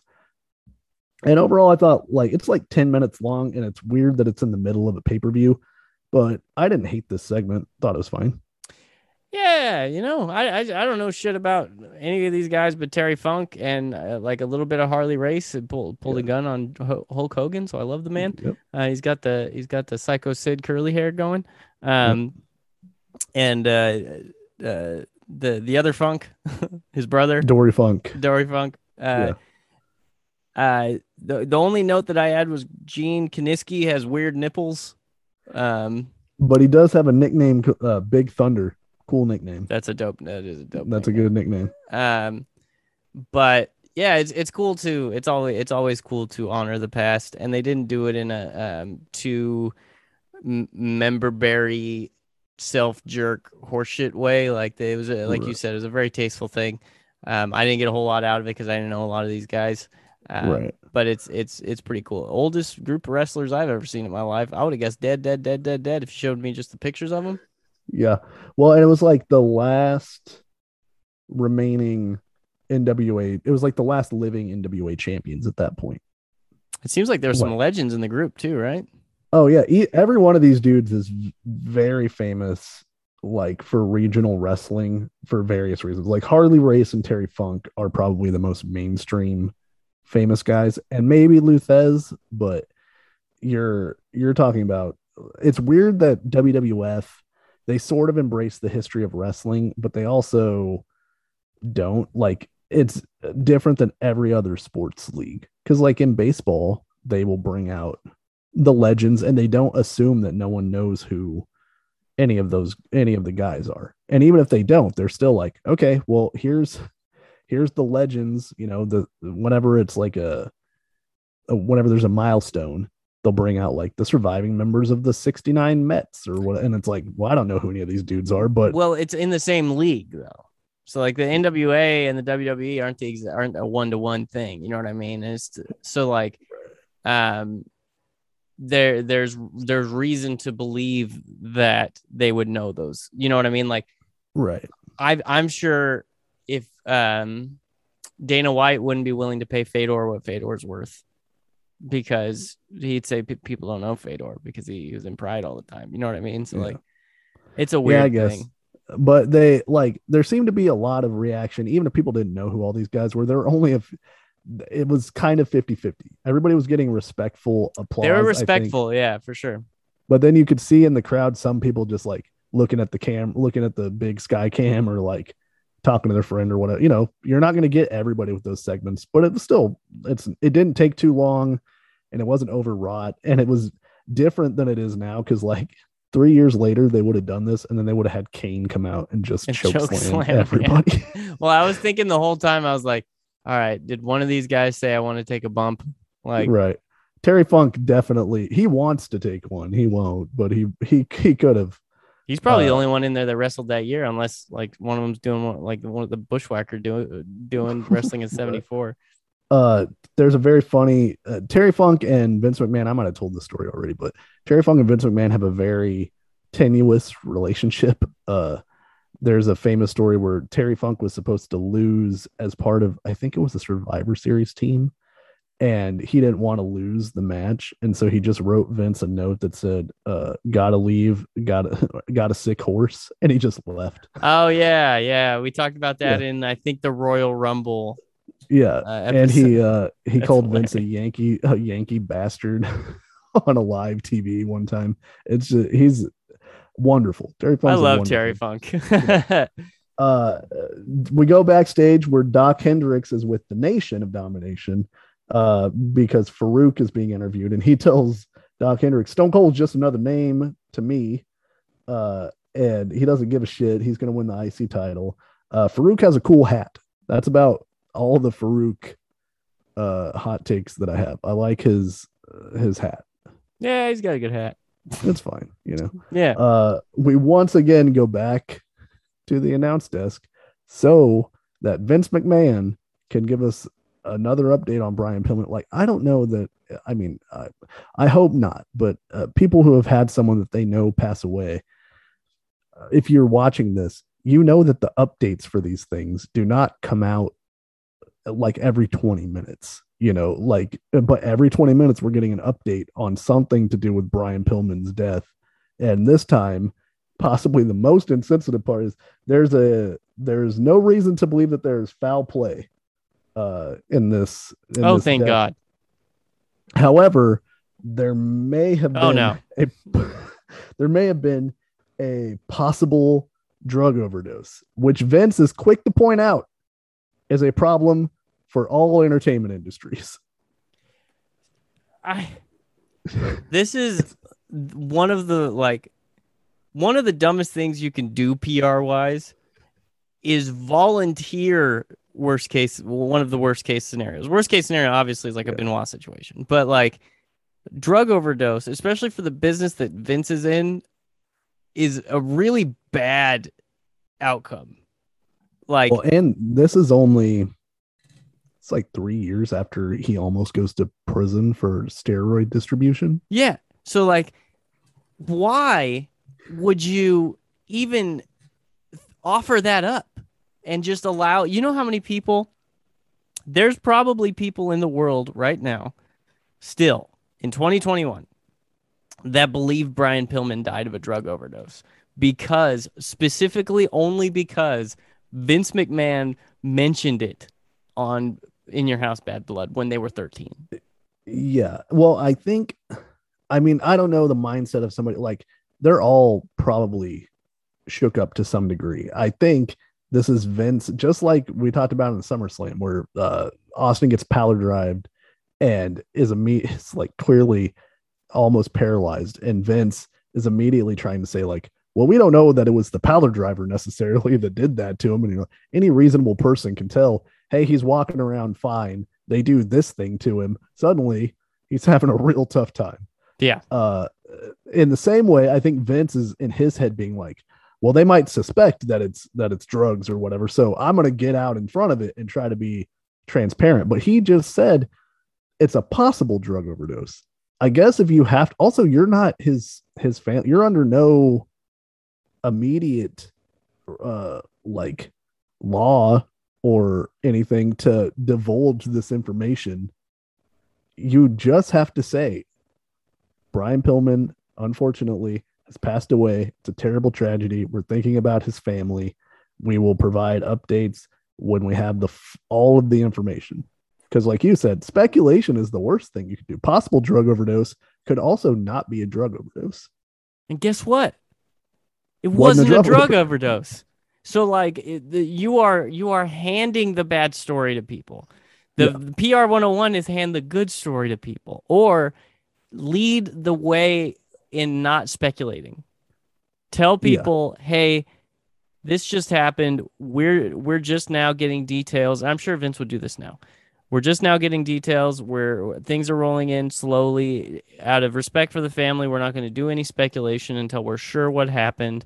We're obviously torn up about this as much as you guys are. This is a tragedy. We love Brian Pillman, all this stuff. Like, say good things about him. Refuse to speculate. Do not offer these terrible things. Like, he might as well have been like, I don't know, man. He could have been autoerotic asphyxiation. He could have died shooting up a mall or trying to strangle a puppy, and the puppy's mama killed him. And like, you're just throwing stuff against the wall. And like, I understand he died in a hotel. Most people who just die in a hotel room, like there's some substance thing going on. If you look at the statistics, most likely, especially early 30s men who are in good physical condition, you know what I mean? But like, you just can't speculate on television, especially when you're trying not to get sued or trying not to look like the bad guy. And then we hadn't brought it up yet, and then he interviews his stinking wife on television. Like the next week? It was the next day. The next week is bad. The next day, it's just because it's Raw, right? So it's like, and his wife's like crying, and he's like, he's like, some people are saying that this might have been drugs. Like, it's like he wanted this to be drugs. Well, he wants her to say, this isn't, all he wants her to say is, this isn't wrestling's fault. Yeah. 1,000%. And so maybe, so Vince wanted it to be drugs so it wouldn't be steroids. Right. He wants it to be anything that's not wrestling's fault. And look, I know we can get to it later. We can get to it now. I know Brian Pillman's official cause of death is a heart condition caused by a birth defect that they didn't know he had, but he also had a enlarged heart due to painkillers and steroids that he took, but he took them as a result of pro wrestling and football probably. Yeah. Or athletics in general, but the painkillers, it's because of wrestling. Like, he was in so much physical pain from the car accident. Well, and the car accident. Right. But he came back and he tried to wrestle too soon. And there's a story that I can share later about him and Jim Ross, that because I want to do a whole little thing on the Melanie Pillman interview, because that shit is horrendous. Like, well, did you watch the video I sent you about it? Oh yeah. That's one of the worst things I've ever seen. It's an indefensible Vince McMahon thing. But we'll get there. We'll get to that. We got to do the Intercontinental title first. Yeah, they throw to Farouk versus by the way, unfortunately, Brian Pillman's very good friend Owen Hart for the Intercontinental title. So Owen Hart has to wrestle this match 5 hours after he finds out that his friend is dead. You know, probably less time than that, 2 hours after he finds out. And I'm surprised they didn't have like a moment in, well, you can't really do it after Kane comes out, but like, I'm surprised they didn't have a moment where the Hart Foundation comes out like at the end and like, you know, just waves to everybody and like, and hugs each other and stuff like that with Brian Pillman on the screen or something like that. The next night they do a 10 bell salute for him. And then there, you can see guys were wearing on both shows. Cause I remember on WCW TV too, they were wearing armbands with his initials on it. Okay. Well, yeah, it's WCW, but that really stinks. Aside from that, was Farouk super over? I'm sick of Farouk and the Nation of Domination. I'm just sick of him, except for The Rock, obviously. Ron Simmons was pretty over in WCW, and he eventually gets there in WWF as part of the APA, where he's like, he goes back to being called Ron Simmons. And damn. He's just a dude that like kicks ass and drinks beer and all that. But at this point, not really, you know. I just don't like I don't like the Farouk character. Yeah, he's stuck in the mid card, and again, it's still better than like the weird gladiator gimmick that they were giving him, but it's still not great. So I wouldn't say Farouk is wildly over, but that's also going to not be a big deal because he has to wrestle Owen Hart. And clearly, Owen Hart is winning this match. Because you're building it back to him versus Stone Cold Steve Austin. Yeah, for sure. There's no way. What if Farouk won this match? So I like Owen Hart coming out once again. He's got the Owen 316 shirt. He looks very serious, but he still has both slammies because he's a professional till the end. Yeah, he's got I think does he have the Canadian flag in one hand and two slammies in the other hand? Yeah, he's just going for everything he can get in this match. They have Stone Cold Steve Austin come out to a gigantic pop, and it's like he's going to do commentary on the match with the guy who broke his neck. What could go wrong at this point? Yeah. Why wouldn't you put him out there? You gotta, as much as you can. Did you see the lady behind Stone Cold whenever he's coming out, and she's trying to get a picture of him, and she is freaking out whatever he walks by? No, I didn't see it. She's trying to get like her like disposable camera to a position where she can take a picture of Steve Austin, but he's like, he keeps moving, you know, and she's like freaking out about trying to get this picture. Yeah, that's awesome. Yeah,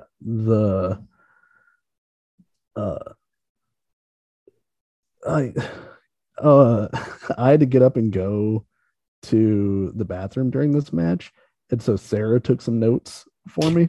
And one of her notes is Farouk's hat is very cool. He looks very strong, and that's a good note. Tell me, where's the lie? Where's the lie? Austin sits down, and they're like looking at him, and he yells, "Start wrestling, you piece of trash!" This I was too low 2 months ago. Yeah. You know, goddamn well I was too low.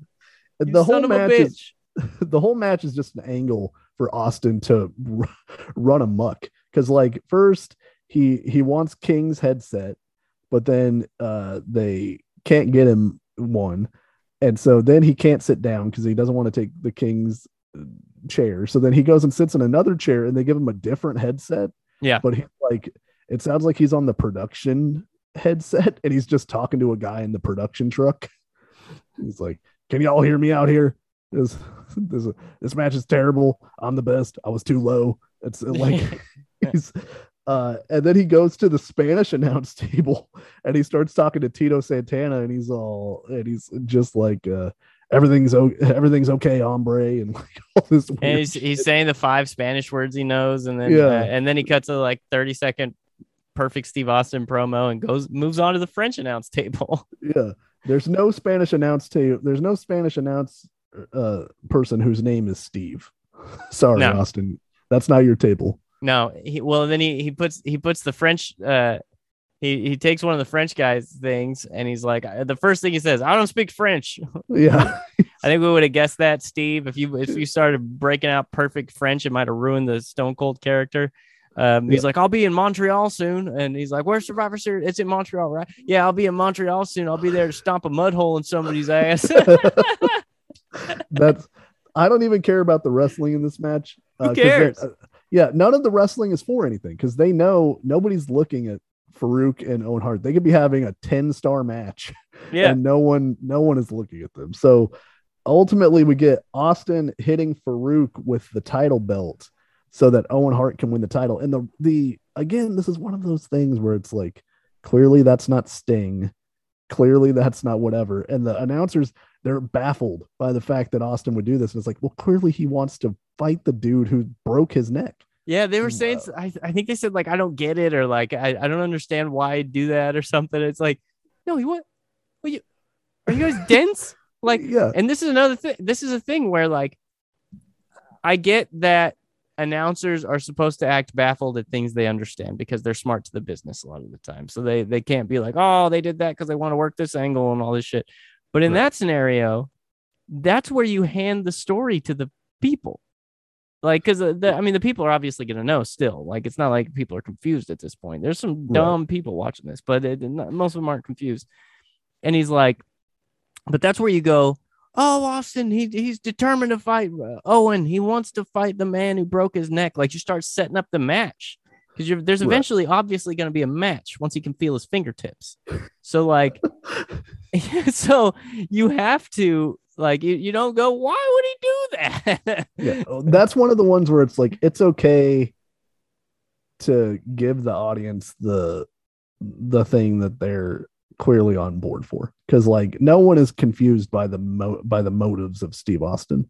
So you can be like, what a sly move by Austin to force Owen Hart to wrestle him, because Owen Hart doesn't want to wrestle him. And, like, Farouk and Steve Austin don't have beef. He wasn't too low when he wrestled Farouk, so it's not like that matters. Well, and Austin did it in the most badass way too. He slams him, he clangs him in the head with the belt. Farouk is dead. Owen gets 1, 2, and about at 3, you see the belt fly into the ring. So he smashed him with it, and he said, are you a cocksucker or whatever he does, and then he just chucked the belt into the ring and walked off. It was perfect. It's he could do no wrong. Every instinct Steve Austin had in 1997 is the right instinct for his character. Well, yeah, he nailed the cool pocket. Yeah. If there's other people getting the cool credit at the time, especially they're not in that cool pocket. Like, a Stone Cold's evergreen. Yeah. They do a video package on last week's Raw, which sees the Patriot getting figure four'd around the ring post by the Hart Foundation, because they don't give a shit about the Patriot. And Vader runs out and he tries to help the Patriot, and they attack Vader with the flag and then beat him up and then cover them both in the Canadian flag because nationalism is the main angle in 1997. Yeah, it's an odd thing, but I like we talked about, Canada versus USA nationalism is safe nationalism. I forgot to mention about the Owen Hart thing. I wanted to ask you. There's 2 things. Owen Hart kept the good heel heat. He kept saying, "I did this all by myself," when clearly Steve Austin knocked out Farouk. Right. But he also said, and I wonder if this was on purpose or if he was just going stream of consciousness and accidentally ripped his brother's fucking saying. But he was like, I did this all by myself. I'm a 2-time Slammy Award winner, 2-time Intercontinental champion. I'm the best there is, the best there was, and the best there ever will be. Did you notice he said that? Yeah, I wonder if they were planning on, because at this point they don't think Brett is leaving WWF. So I wonder if they were setting up a thing where they turn Owen or they turn Brett. Like, because like you said, they can't do the Hart Foundation Canada versus US thing forever. It's got so maybe they're going to do Brett versus Owen eventually again. Because haven't they done it okay. before this? Yeah, they did it in the mid 90s. So it's like, but you got to spin it somewhere. So where do you take it from there? Maybe you start to tease the dissension, or Owen was just kind of out of it and he just said, yeah. So that's actually a really good explanation. I didn't think about that angle, that they were actually going to do it for a feud. I thought it was just, like I said, he was doing a stream of consciousness and just accidentally said his brother's line. Like he started to say, I am the best. And just his mind went into stinking muscle memory almost. Okay. So I hate to tell you about on this show, Andrew, unfortunately, Brian Pillman did pass away. Word? But yeah, not a good thing that came out of it, because there are no good things. Mm-hmm. A thing the make good WWF wants to give you as the customer is, I'm sure this is gonna be so great, an 8-man tag between the Disciples of Apocalypse, and Los Barriquas. We just saw this match at SummerSlam, and it wasn't good. then. And spoiler alert, it's not good now. It's no better now than it ever was. I literally, my note is, I want to skip this match. The Los Barriquas looked like they were camping or something, and then they got the call. They're like, "We need you for this match," and so they had to like run to the Kiel Arena. Yeah, the guy was on the phone. He's like, "Oh, Serio?" Yeah, they were just getting ready to make s'mores, and it just turned. And they had to turn around and head to St. Louis. Yeah, and do you have anything about the match? Like, not really. There's blue jeans versus black jeans is really the problem here. How else are you gonna tell the difference? You know what I mean? They all look the same, don't they? Yeah. Well, the DOA have black jeans, and the Barriquas have blue jeans, and that can't stand. They're the cats and dogs. You know what I mean? That is true. That is the whole crux of the beef. The announcers don't even care about this match, because again, the whole match, they're just talking about the death of Brian Pillman. And it's like, no one's forcing you to do that. You just keep bringing it up. Yeah. So this match ends. There's nothing. This match is negative space. Like, it finally ends. It should not have existed.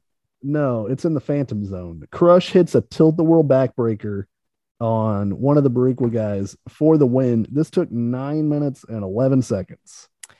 I didn't know whether to call this shenanigans, because I think, and I ended up actually calling it shenanigans, because I think they intended for it to be shenanigans. It's like skull or 8-ball. Hit the one guy in the back of the head, right? Yeah, he gets thrown against the ropes, and as he gets thrown against the ropes, one of the Sons of Anarchy hits him in the back of the head, and then he runs into the finishing move. So it's lazy shenanigans, it's stupid shenanigans, but I feel like that is shenanigans. I mean, you're the arbiter, so well, there's a couple of tough ones for me on this. Like the Austin one. This is the thing about the Austin one. The Austin one was shenanigans, but it was good. Right. In my opinion, it was good shenanigans. Yeah. It was well executed. It furthered the storyline better than a clean. It was better than a clean win would have done for anybody. Yeah. In this one, who cares? Like, I don't even know if I want to like include it in the thing, because who cares? But I ended up because I believe their idea was that, we're going to have a shenanigan move. I ended up adding it to the tally. I mean, you got to be fair across the board. Yeah. It's, some of these are hard. Some of them are real hard. Because like Steve Austin shenanigans are top shelf shenanigans, but they remain shenanigans. Yeah. And I think going forward, I'm going to revisit the idea of a 2-man tag move being inherently shenanigans if it's past the 5 seconds. Because while it's against the shenanigans and outside of the rules aren't synonymous. Right. I think it's within the spirit of tag team wrestling to have 2-man moves. And I don't want to say that they make matches worse. Right. or make outcomes more muddy. You know what I mean? Yeah. So going forward, I think I'm gonna be a little bit more lenient on 2-man tag moves, like the Doomsday Device and shit. Right. So- I would say that's in my mind. That's how I would. That's how I would delineate. If it's a 2-man tag move that's within the body of a match that is not overtly cheating, like they're not doing it onto a chair or onto like a title belt or something. And they didn't knock the ref out to do it and stuff like if it the same, you can do the same move at the same time. If you knock the ref out to do it, it is shenanigans because that's what you're trying to portray. Right. If you didn't knock the ref out, cheat. if the ref watched it happen and stuff, then that's just a wrestling move. There's some gray area going on there. Then we have Bret Hart come out and cut another awesome promo. These are the best promos of Bret Hart's career as a heel, cutting these promos on the United States, because it's very funny. Like he's very careful to not talk shit about America. The idea, he just keeps saying, "You American wrestling fans." So it's very particular in who his criticism is about. And I think that's a fun nuance of the character. Is he's not mad at the United States of America. He's mad at American wrestling fans that he feels don't appreciate him and have turned their back on him. And that makes it a fun character. He said that he thinks that they can beat any 2 Americans out there and stuff like that. There's some fire in his voice, man. He's really working hard. And he's been essentially at the top of the, he's been in the biggest storyline for a little bit, not always in the main event. Like when him and Austin were running, they were in the like co-main basically for a while and stuff too. But this is kind of a backseat match for a while, and he freaking works his butt off. Yeah. They announced that they've changed the rules of this match, because normally a traditional flag match is they have the flags on opposing corners and you have to climb the flag, or you have to climb up and grab the flag, and that's how you can win. But they've taken it to where you can either get the flag, or you can pin, or you can get a submission. Yeah. And the announcers are quick to point out that it seems this rule change happened because no one has faith that Vader can actually climb the flagpole to try to get the flag down. They mentioned it quite a few times. Like they've got a problem with how big Vader is. Yeah, and he couldn't. No, that is true, but I don't know the benefit of pointing out like he's a sack of shit. Yeah, our wrestler's too fat to climb to the top rope to get a flag. We're not confident that he could do that in a way that is safe. Yeah, and I think there was, this eventually turned into like a submission match for a while. Like they just kept trying to submit each other over and over. So I wonder if they were like, this would be a way better match if we can tease some pinfalls and tease some submissions and shit. Because flag matches generally suck. They're not. Of course, yeah. Because what are you doing? Like, you try to incapacitate him and then climb the flag, but like, the best version of that's a belt match. A belt match, a ladder match. Right. But flag matches are like, it's kind of the flaccid ladder match. You know what I mean? Yeah, because there's no real inherent, because we see guys fall off the top rope all the time. So there's no added element of danger by like the height of it or whatever. So you said that it was how long before this was the European title match with Bulldog and Shawn Michaels? So this is the beginning of October. That was this is like 2 weeks ago. So it's like September 20th is the one night only pay-per-view, and this is October 5th. So he loses, British Bulldog loses for the European title in front of his wife, his kids, and his sister with cancer. Well, no, not his kids, right? His wife, his mom, his sister with cancer, and the country of England. Yeah, and in his hometown, not just in England. He loses in his actual hometown. 2 weeks later, he is representing Canada in a flag match. Yeah. They should have put a third one up there with the British flag. He should be his own, working on his own thing. Why is he in the Canada stable? He's a British guy. His brother-in-law, Isn't Pillman American too? Yeah, but he trained in Canada. He trained with the Hart family. Oh, in the dungeon? Yeah, and he wrestled in Canada for a while. So anyway, it's just weird. Yeah. So the Patriot comes out to Kurt Angle's music. He does come out to Kurt Angle's music. This is the first use of that music. I was so bummed because I was man, that wasn't written for Kurt Angle. And we didn't get the "You Sucks" that I'm like, it's built into my brain. Oh yeah, I hear that music now. The band. It makes it so much better, even though it's a good one anyway. I'm so glad that was wasted on the Patriot, who, by the way, this was his last appearance in the WWF. Unsurprising.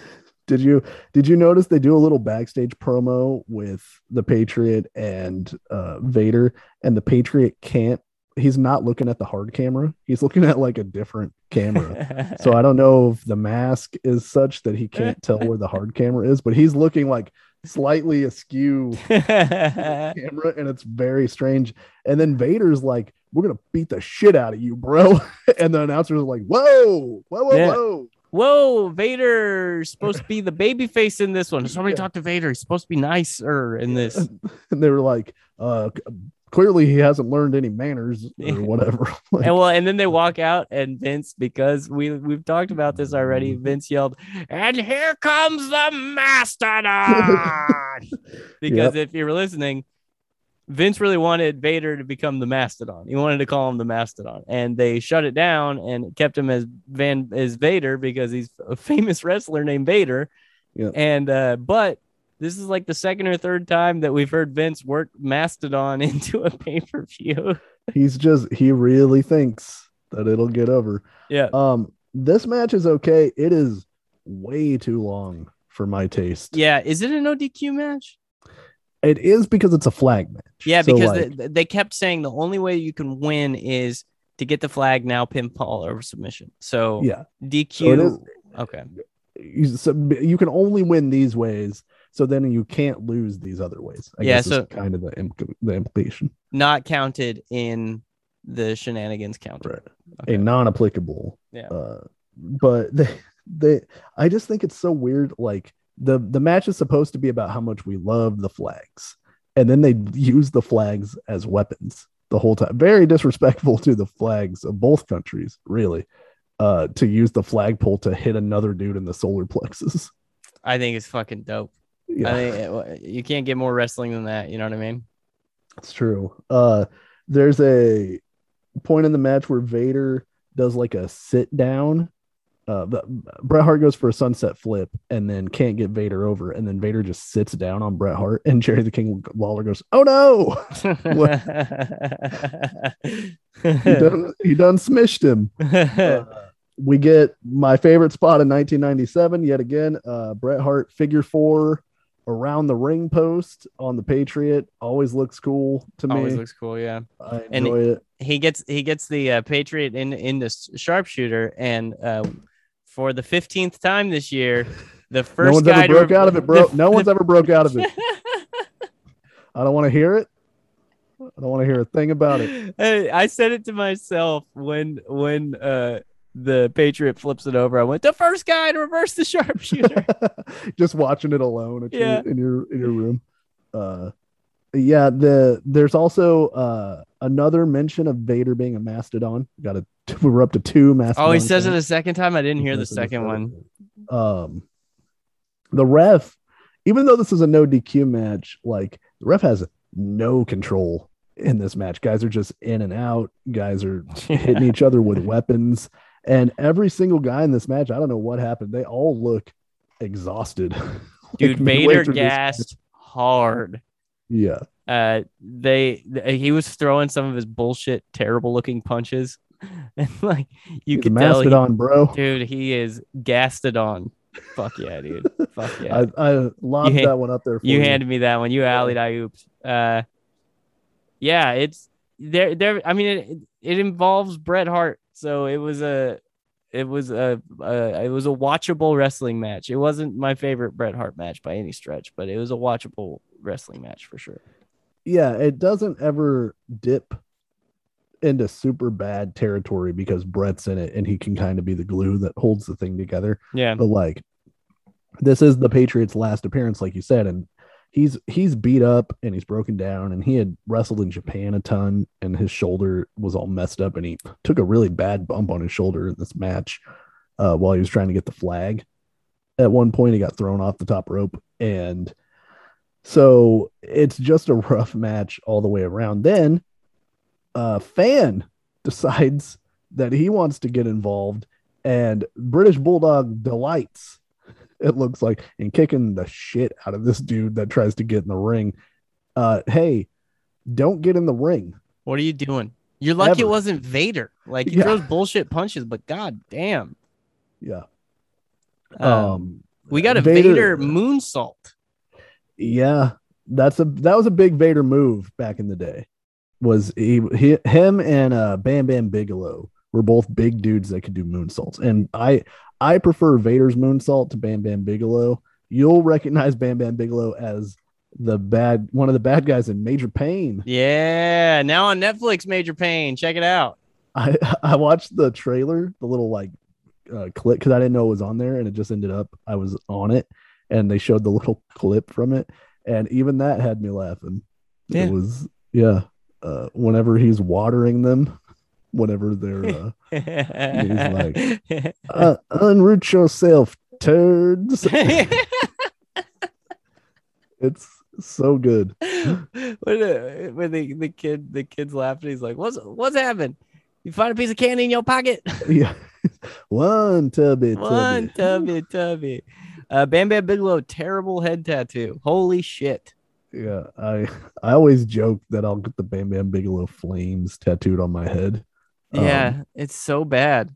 Spoiler alert, I will not be getting that tattoo on my head They unless we get 1 million subscribers. Yeah, did you guys hear that? 1 million subs, and Dusty's a bald man, so you Yeah, can't. That's the reason why. He can't go ahead and then just grow his hair out. If I said that, I could just grow my hair out, but I'd have to like. I don't have the best hairline, so I'd have to strategically place this tattoo. Yeah. But oh man, No. 1 million subs, guys! Come on, let's do it. You got to get the Undertaker's neck tattoo if we get 1 million subs. I'll get Sarah, which is your girlfriend's name, which is even weirder. And spelled the same way. Yeah. No, you got to get the Cody Rhodes American Nightmare neck tattoo. That's awful. What's he doing? Like, I don't. that's your neck, dog. Like, I think some neck tattoos are cool, Yeah. but that it is it's really bad. I don't know who He talked has him a into that. he has a whole entourage of dudes. I can't believe that one of those dudes didn't go, "Hey man, you're supposed to be the face of this company, and you have aspirations to be an actor and to be on TV and to be the face of this company. Don't get this neck tattoo." And this is the most famous you've ever been in your life. Yeah. This is not Stardust. You Yeah. are a legit famous person now. Don't get like Pete Davidson is having all of his tattoos removed because it's so hard for him to get roles in movies because they have to do hours of cover-up makeup for him. Yeah. That's why he's getting them all taken off. And by the way, he says the tattoo removal process infinitely more painful than getting a tattoo. Yeah, I heard it sucks. Yeah. So think about your tattoo. Well, it's a laser, dog. It's like a needle hurts, but a laser? Yeah, but this is also a guy with a Mr. Rogers Wu-Tang mashup tattoo talking to a guy with a Mr. Meeseeks tattoo. So who are we to talk about? You know what I mean? Oh yeah. I mean, do whatever you want, but think about it. I Yeah. thought about my Meeseeks tattoo. That is I true. mean, I I'm thought never about my gonna- Wu-Tang tattoo. Yeah, I'm never not gonna think this Meeseeks tattoo is either funny or poignant, depending on how I feel. Existence is pain, you know. Put this match out of its misery and pain. The end sees the Patriot do a roll up on Bret Hart. Bret reverses the roll up and grabs the tights for the win at 23 minutes and 13 seconds, which about 6 or 7 minutes too long for me. But I agree. I think it could have been a way better match if it wasn't so long. But still, Bret Hart's in it. It's got that enjoyable factor. I wasn't keeping a tally, but the nut punch tally on this match must have been off the charts. There were 3 low blows. Every time somebody tried to grab the flag, the defense is to low blow that person. Yeah, I think I could have gone 3.5 with it because there was one really hilarious moment where Vader tried to low blow Bret Hart, but just punched him in the butt. Yeah, it was too funny. It was too funny to give him negative marks for. You know what I mean? He's trying to surprise him. He thinks he's going for the nuts, but it's a butt punch. Dude, you ever been punched in the butt? It reverberates all the way up your spine, dog. You feel it at the top of your head. Yeah. That's the sciatica, dude. Yeah. Whoa! That's the sound you make. Or like you've been at the roller rink and then you fall just straight on your butt. You immediately get tired. Like yeah. You just don't want to do this anymore. There was a girl I used to work with who broke her coccyx. Oh god. Hey, by the way, rename that, you know?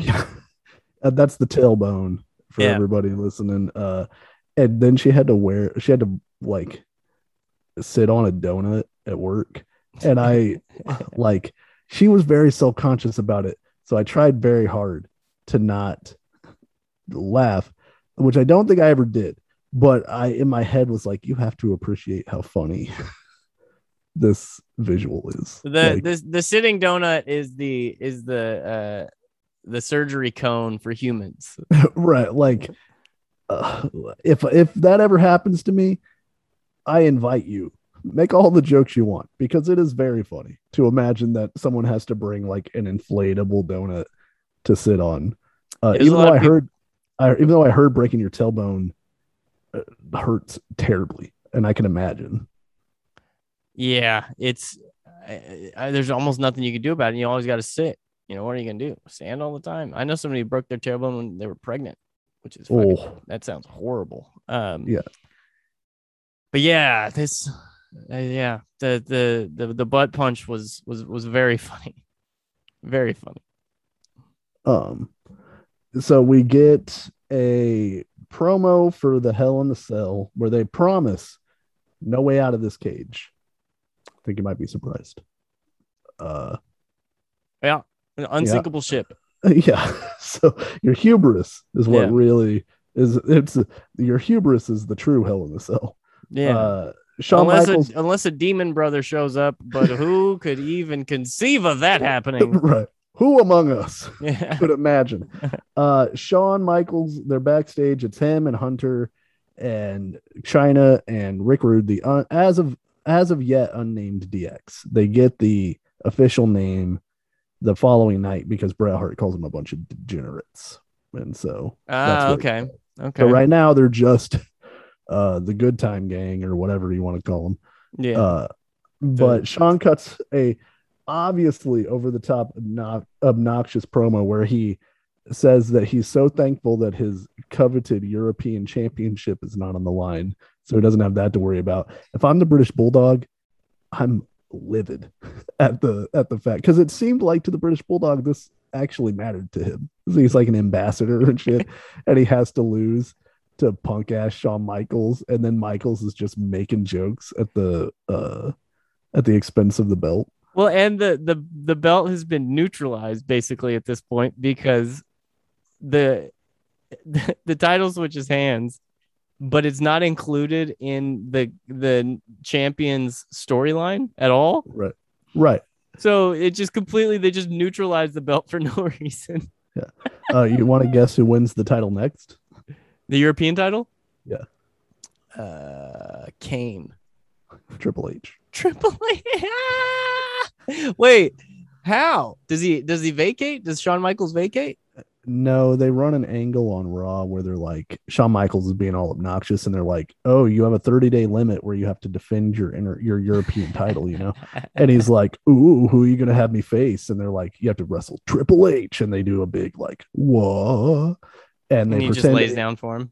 Yeah, they pretend to be mad, and then they do like they have a joke match, and then Shawn lets Hunter pin him, and then they act like he won the Super Bowl. So again, you're just shitting on this belt that you've just created. Wasn't there a 30-day time limit Hulk Hogan angle? Yeah. That's an easy. They used to always say the championship has to be defended every 30 days, but people didn't really keep track of that. Yeah. You know, but it's an easy way to make an unannounced title match make sense by just going like, hey man, you have, because who's going to go back and count out the days, you know? Somebody Somebody, will. sure. No, But, seriously, I'm telling you, it was 32 days. yeah. Even if you don't count Labor Day. Yeah. Are we talking business or regular days? Did you notice at the end of that promo they cut Triple H off? No, I didn't notice that. So Sean finishes and the camera stays on him, and Sean's like looking around, like kind of like doesn't know what to do, and he's like, oh, he points at Hunter, he's like you got something to say? He doesn't say that, but that's the look he gives him. And Hunter, like, I think he has his arm around China, and he starts pointing like and he's like, and then I think they cut the camera. That. Yeah. Where's the video package? God damn it! So we cut to that video package that shows once again Shawn Michaels just laying it in with these chair shots to the Undertaker. No, just smoking his ass. Yeah, every single time. Because the story is that like Undertaker might have forgiven Shawn if he showed some sort of like penance or regret for what he had done at SummerSlam, and Shawn like toys with it for a second, and then he just smokes the Undertaker with the chair again. And then every time that they're fighting, he gets out of the Undertaker's clutches and then just bashes him in the head with a chair. And so then Shawn comes out, and you could say a lot of different stuff about Shawn Michaels' gear that he wears. This particular outfit it's like particularly egregious because the top doesn't cover anything at all. Like his nips are hanging out. You can see everything. Why even wear this? It's just covering one arm and like one shoulder. I don't understand fashion. He's the Heartbreak Kid. He's definitely not my boy toy. Yeah. You know, it's not for me. The Undertaker has a particularly cool entrance for this one, I thought, like where there's lightning and a few different effects that they do while he's walking out. The Hell in the Cell looks cool. I think it's better than the Big Blue Cage. I like the Hell in the Cell. I think it does look better than the Big Blue Cage for sure. Did you watch the promo, the thing that I sent you from Jim Cornette, where he's talking about the idea of the cage and all of that? So I can't imagine anybody who listens to this podcast does not know what a Hell in a Cell looks like. But WWF cages typically used to be, they were on the ring apron, and then they would be up on four sides, and you could climb over the top or you could climb through the door. The Hell in a Cell is a takeoff of the Memphis territory cage, which was like a chain link kind of mesh cage that encompassed the whole ringside area. So you could still get out of the ring and wrestle on the floor. And then they said, oh, we should put a top on the cage, which is a concept from the old war cages, so that no one can escape and no one can get in. Because then in wrestling, cage matches used to be like, this is it. This is the pinnacle of this feud. Like the heel has been running from the babyface for so long. We're locking him in this cage, and one dude is coming out, and that's how we resolve this issue. So I thought it looked cool. It was a new thing for WWF. I like the fact that there's an area around the ring that they can fight. I think it gives the guys more options for like spots and things to do, and visually just looks cooler. Mm-hmm. Yeah, it's definitely cooler, and it doesn't look as rinky dink. It looks like a big imposing thing. It's a lot more impressive. You know what I mean? Yeah. And then it gives them the opportunity to get on top of it. I'm sure that blew some people's minds when they did it. Well, Andrew, there's no way out though. That is true. So they're never getting out of this until the match is over. I forgot about that. Never mind. They lock somebody in. So this match starts fast, and it's just the Undertaker kicking the dog shit out of Shawn Michaels for the early part of this match, and Shawn is bumping all over the place for Undertaker. It looks awesome. Everything Undertaker does to Shawn Michaels looks like it kills him. Yeah. And there's a fan who called Shawn Michaels a very bad word. It does not surprise me. Yeah, he says kill that very bad word. Sure. Kill that. Kill that. Kill that not nice man. Yeah. Did I ever tell you the story when I was a kid and I heard the word bastard on the playground for the first time and I didn't know what it meant? And me and my mom were watching a movie later, like that weekend, and there was like a sword fight where the good guy was fighting, and we were watching it, and I go, "Kill that bastard!" And my mom freaked out because she didn't know that I knew that word. And it's not a particularly terrible word, but it's still not a good word to call somebody. And I was like 10. And so she was like, "Hey, we don't say that word." Yeah, I called Pete Rose a pussy when I was watching baseball when I was a kid, or like him talk or something. Did not know what that meant. Yeah. Didn't my parents were cool, like Kathy. So like they weren't like, "What did you say?" They were just like, "What did you just say?" What? Yeah. He's a pussy. Yeah. And I found out what a pussy means. Right. That's but I always think of that whenever I think of little kids cursing, and it's being very funny. But yeah, don't call people that word. That's one not to do. Yeah. Fuck. But Shawn Michaels, I mean, they wrestle this match smart because like the Undertaker, if in a straight up fight, it's always going to look like he's going to beat up Shawn Michaels. So he's just like, he's ramming Shawn into the cage and he's pissed. And so it plays off of that. Especially heel Shawn Michaels. Yeah, he should be getting his ass kicked. Like the primary thing that heel Shawn Michaels is good at is like taking bumps and making the other guy's offense look really good. Yeah. And then Shawn cuts him off. Like he gets thrown into the ring and Undertaker's trying to get in the ring and Shawn pushes him off of the apron into the cage. So like that's a believable way that Shawn Michaels can take over on the Undertaker by using his speed and then using the cage as an object. Mm-hmm. So he throws him into the cage, and then he hits a tope out of the ring, and then he climbs the side of the cage and hits an elbow drop on the floor. Like all of that stuff looks really cool. The elbow drop thing was sick. He like climbs up above him and then like kind of just kicks off the wall and lands a perfect elbow drop on top of the Undertaker. It was really cool. Yeah, this is also like a very good way for Shawn Michaels to showcase his like athleticism and how great like a wrestler he is, because he's using the environment in a very cool way. Yeah, very creative. I was thinking about that as well, where I wonder if they had access to the cage at all. I mean, to the cell at all before, like if they had it, if they could work in it and mess around and practice, or if they were just like, fucking go out there and do it. Oh yeah, I don't know. I would think you'd want to. I mean, I'm not a wrestler or an athlete, so I don't know how to get in the headspace of that. But like, if I just walked out there and saw this giant cage that they'd built, I might be like, oh shit. Well, and since you're working everything, you want to know, okay, I can fall here. This is the best spot. This is where you throw me. When you throw me on my back, make sure I don't hit any of these bars, or make sure I do hit the bars, whatever. You know what I mean? Like, yeah. And I feel like you'd want to get your bearings, and that can only help you. But I just don't know if resource-wise they could set it up for him. You know what I mean? Yeah. Well, I know for the first Elimination Chamber, the guys didn't get to do anything in it beforehand, and they realized the outside of the ring metal grate stuff was like hard as hell. And Chris Jericho tells the story in his book, like the first time he took a bump on that, he was like, fuck this. He's like, I will not be doing that again.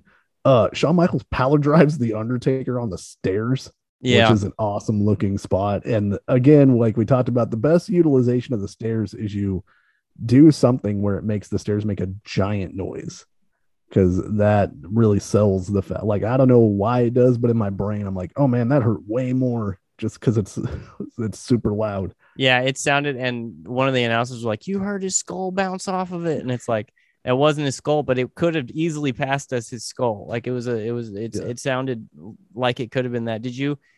So Shawn Michaels had a hard time getting Undertaker up to do that tombstone, or to do that pile driver, and as he's picking him up the first time, he's really straining, and I'm guessing the crowd was giving him a hard time, because he's got him like halfway up, and he goes, "Shut up!" and then they start to fall over, and then he re-picks him up and pile drives him. No, that's very funny. Yeah, you get in here and do it. Yeah, he's fucking huge. Yeah. He's huge and he's dead. It's all dead weight. Shawn Michaels smokes the Undertaker again with another chair, just right on his head. Just Yeah. Mark Just Mark doesn't know algebra anymore. fuck City. Yeah. It's real bad. Then we Starting to remember the Kane shit because he's back there. Right. Oh man. Oh, did I really burn down the funeral? I might have actually fucking done that. Yeah. We get to the part of the match that's probably most famous. It starts where Michaels gets backdropped over the top rope and he lands on a cameraman. And Shawn is really good at throwing this like temper tantrum. Like he's pissed the cameraman was there and he starts kicking the shit out of the cameraman. Yeah. And I thought this was very clever. Like they have to figure out a way to get them out of the cage. And so how do you do that is the cameraman is injured and they need to get that guy out because he's a civilian. So they come in and they're bringing him out, but that means they open the door. So Shawn Michaels hits a super kick on the Undertaker, who sits up, and Shawn is like, well, that was it. And he just like, I'm probably going to die now. Yeah. So that was my best shot. So he leaves through the cage. But that actually makes it much worse for Shawn Michaels because the Undertaker follows him out there and then is just throwing him into the cage on the outside of the ring. Yeah. Like 3 or 4 times he just battering rams him into the cage and then slingshots him into the cage for a very cool visual shot where like Shawn lands on the cage and like sticks almost. Mm-hmm. And then Shawn climbs the cell and now the crowd is like, oh, we don't know what's going to happen. Like somebody could die. Well, he's now got blood coming down his face. Yeah. And he, this was the first time I actually saw the blade. I saw it happen. Oh, really? Yeah. So right before the first time Undertaker slings him into the fence, Shawn Michaels has both hands at his forehead. And like one of them, you can tell he's cutting his forehead. Yeah. And then he gets slung against the fence and he already has blood coming down his face. Yeah. It was subtle, like unless like you're not going to see it live at all. Like I had to rewind to see it because now every time I see blood, I'm like seeing if I can find it. You know what I mean? Yeah. But it ends up being fucking it's everywhere. Yeah. So now you've got the blood and there's an element of real danger. Plus, it's a thing nobody's ever seen before. This is the first Hell in a Cell match. So like the crowd is really into this. Oh yeah, for sure. Shawn climbs to the top. Undertaker meets him up there, and Shawn gets backdropped onto the cell, and then he gets gorilla press slammed, which was really cool looking, and actually still kind of gave me anxiety. Like I know everything's fine, but just watching a dude up that high be pressed even higher, where it's like you need body control, you need that other guy to not slip. Like there's a lot that could go wrong. Yeah, that was scary. But you also see Shawn Michaels very smartly, like whenever he's taking those bumps, like he's always putting a hand down first and then he's gripping the cage. Like he's expecting, okay, if the cage breaks, I've at least got a hold of something so I'm not free falling down. Mm-hmm. You know, so he's like lessening his impact each time. But Shawn's a smaller dude and they did not design that cage to break the way they did the Hell in the Cell with Mick Foley and the Undertaker. So they designed that one to break. So Mick going through the cage was planned. So this is only stuff that I've now learned. I guess if you listen to Mick, he said that the idea was he was going to get choke slammed and then the cage was going to slowly cave in, kind of. And in his mind, the roof was going to sink down. And then he was going to roll off of it into the ring. So whenever he gets choke slammed on it and the thing just breaks all the way through and he falls, that was not supposed to happen. It barely slowed him down. Yeah. If anything, it's worse. It was much worse. Oh, well, yeah, definitely was much worse. Yeah. But like the cage might as well have not been there. There could have been an open hole where that paneling of the cage was, and it would have been the same amount of resistance. So, but that I didn't know for a long time because I was like, why is this cage so shitty by comparison? I know Mick Foley weighs 100 pounds more than Shawn Michaels, but if you're going to build it to hold 600 pounds, you're not going to build it to hold 700 pounds. That doesn't make any sense to me. So, yeah, it doesn't make sense that it would break in any way, but right.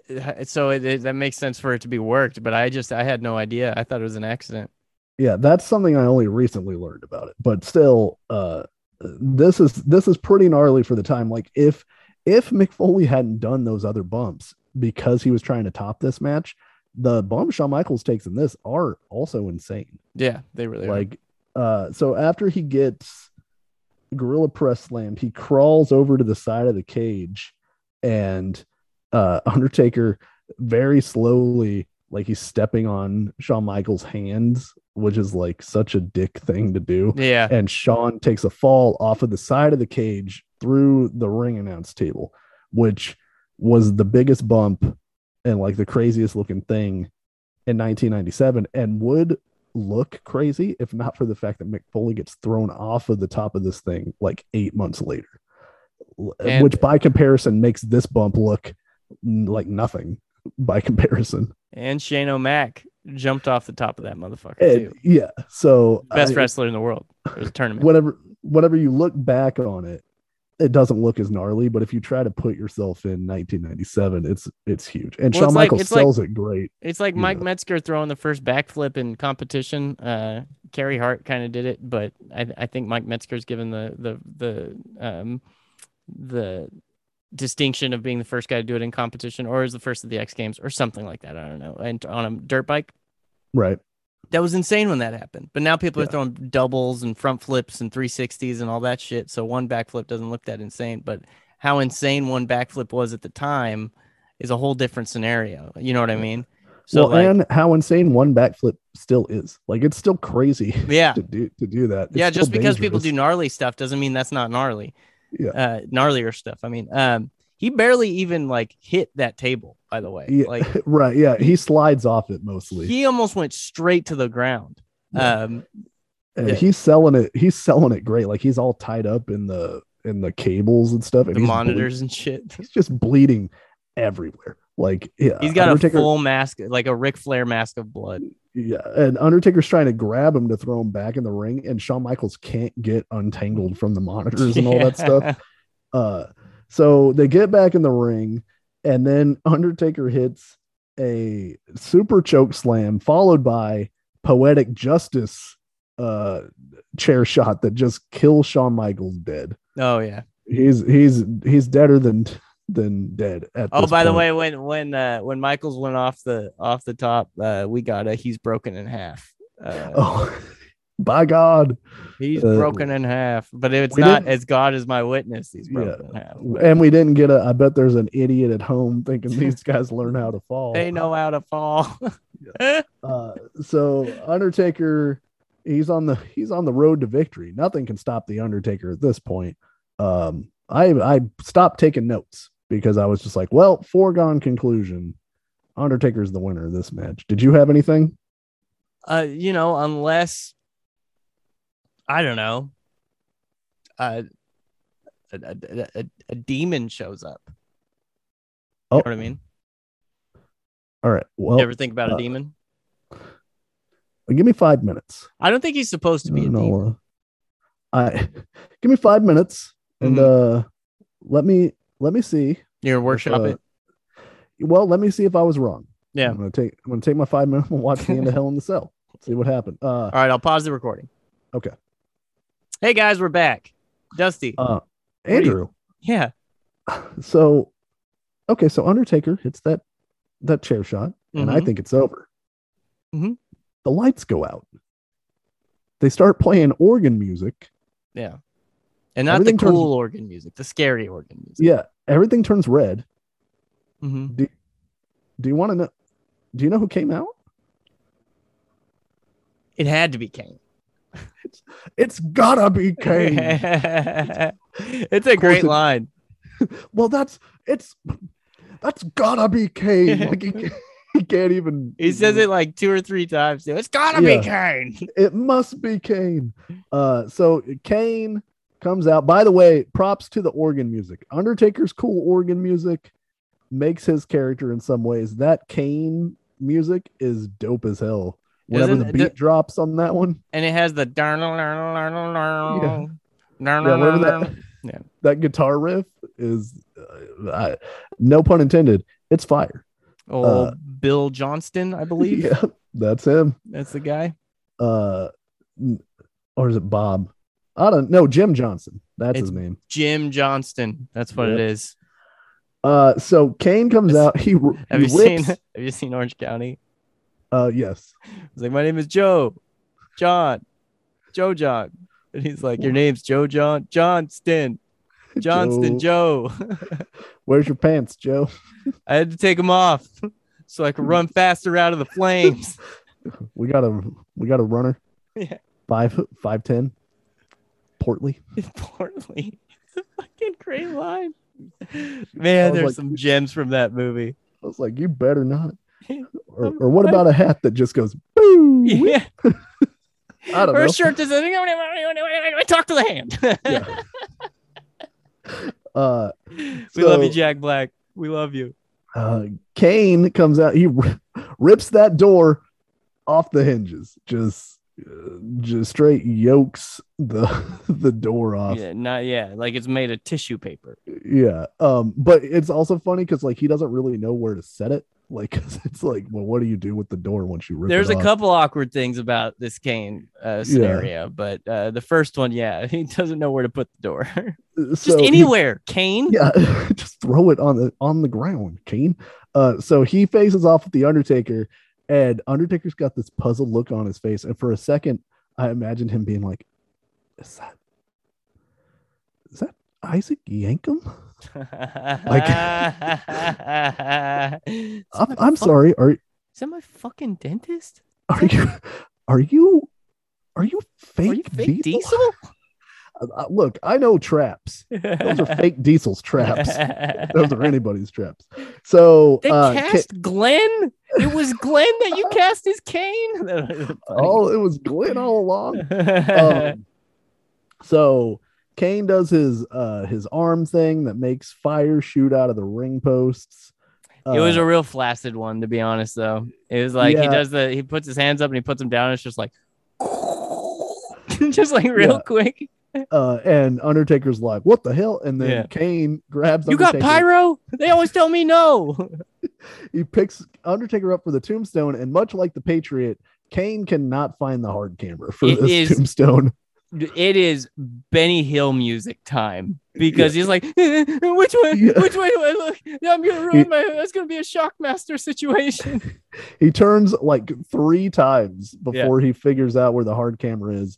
He spikes the Undertaker and then leaves, and Shawn Michaels pathetically, he's face down. He's been face down this whole time.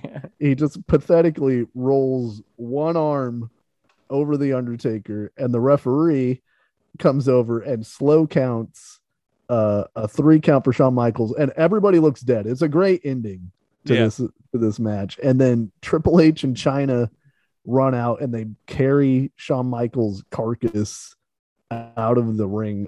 Like they've got him each under one arm, and they're carrying him out while he's bleeding all over the place. And he's like unconscious. Oh, go ahead. Go. Yeah, you're fine.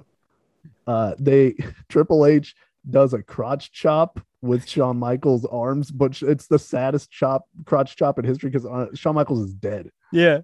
And he's covered in blood, and he's like dead as a doornail. He's been just beat to shit. And it's like a Weekend at Bernie's crotch chop. And because it's wrestling, as they're carrying him out, it's, you think I'm sexy. Like, it's like there's an old in like stand-up circles, there's like an old legend of Red Fox. I think I've probably told you this story a million times, Dusty. Red Fox played a show in Vegas one time, and he walks out, and they had the Sanford and Son music for him. So he walks out, he's doing his Red Fox walk, and they're playing dun, dun, dun, dun, dun, dun, dun, and there's 10 people in the crowd. And so he doesn't look at the crowd until he walks up, and they stop playing his music. He looks forward, and there's like 10 people in the crowd. He goes, 10 people? I ain't doing a show for no 10 fucking people. And he turns, and because it's Vegas and they're so tight, as soon as he turns and starts walking away, they go, din, din, din, it, din, din, din, it, and they play his music all the way out. And that's basically what happened there. Like they're on point. They have to play the music, but it's just not the time. Didn't you tell me the other story is they were looking for Red Fox to go on, Yeah. and he's in the back, and I'll clean it up a little bit, but he's in the back, he's somewhere, and they can't find him, and they're freaking out because he's got to go on, and they open the door to this room, and there's just a naked prostitute in there, and Red Fox is doing cocaine with her, and they're like, Red, and he turns around and he goes, what? Can a man relax? Yeah. Oh man, We love you, Red. We miss you. What Yeah, a time. that is definitely, those are two stories that people tell and swear up and down they're true. I for sure believe the second one. That's true. Yeah, Can a man relax? So that does it for Bad Blood 1997. I didn't know if you noticed them saying that the winner of this Undertaker Shawn Michaels match gets a world title shot at the next pay-per-view, which is Survivor Series 1997, where nothing happens. So not a big deal at all. Yeah, NBD. Nothing big happens at Survivor Series 19. No world shattering named notorious events happen at the old Survivor Series. Yeah. This show, so Shawn Michaels versus Undertaker gets 5 stars from Dave Meltzer, and that is the last WWF 5-star match for like decade until 2011, 14 years. But the rest of this match doesn't that have encompasses most of the Rock's run. I feel like Meltzer just wasn't watching. It's almost all of the Rock's career. And toy boy ass motherfucker. But I hate him. There are no other star ratings on this show because Dave Meltzer and Brian Pillman were particularly good friends. And I read the Wrestling Observer episode, or the newsletter that came out covering the show, and Meltzer basically said, like, there was no way for me to kind of objectively look at this show, and I was not really paying attention. You want him to do, like, he has to tell us what he thought of that minis match. You know what I mean? Like, right. So that, but also ratings or no, there's nothing on this show to watch except the main event. Like, the main event is fantastic, and that match in my mind holds up to this day. I enjoyed rewatching it, but other than that, there's not any wrestling on this show that I would point out. But the next best match is probably the flag match, and even that's, in my mind, that might be breaking 3 that's what I was stars. gonna say. It might be generous. 3 stars. Yeah, it's not nothing serious. The match quality of the last 2 WWF shows has not been very good. No, but the story is much better. Yeah. As my voice breaks, the story of what is happening is compelling. Yeah. Like, and they're building towards a big end to the angles for 1997. But generally the matches have not been good, but the main events have been good. All the undercard is really skippable, but like the top matches generally deliver. And as we talked about, it's like almost the opposite of what's going on in WCW, because everything that the NWO touches turns to shit, and then everything else is generally, not always, because they do still have horseshit like 6-man tag matches and stuff, but like your Eddie Guerrero matches, stuff like that are sometimes you got a Chris Jericho that shows up. Those are the best matches of those shows. When the NWO shows up, it's gotta suck. Yeah, it immediately takes all the air out. Yeah. So like we mentioned, the next night, Vince McMahon interviews Brian Pillman's widow on live TV and asks her a ton of inappropriate questions, like questions that wouldn't be appropriate to ask her now, let alone 24 hours after she's found out that her husband died. Yeah. But like, I almost get the feeling there's a little bit of, and maybe this is just because Vince McMahon as a person is icky to me, but there's a point where he says, like, have you given any thought to what you and your family are going to do now that your husband is dead and you don't have any money? And she's like, no, obviously. Yeah. Like, I don't even know what day it is. No, I haven't considered that. But then he's asking her a bunch of questions that it feels like if she gives the wrong answer, there might not be WWF money coming her way. And that might be not, I might be reading into it, but it's regardless, it's gross because he's like, well, we knew that Pillman had an addiction problem. Do you think that played into it? Do you think it's what? It's like, dude, leave her alone. Yeah, I just really don't understand like anything in that whole interview. Like it's so distasteful. It's the next day.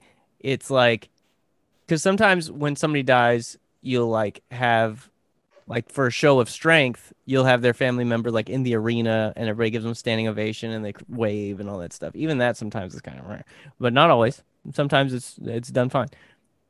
But this was not that at all. Like this was horrible.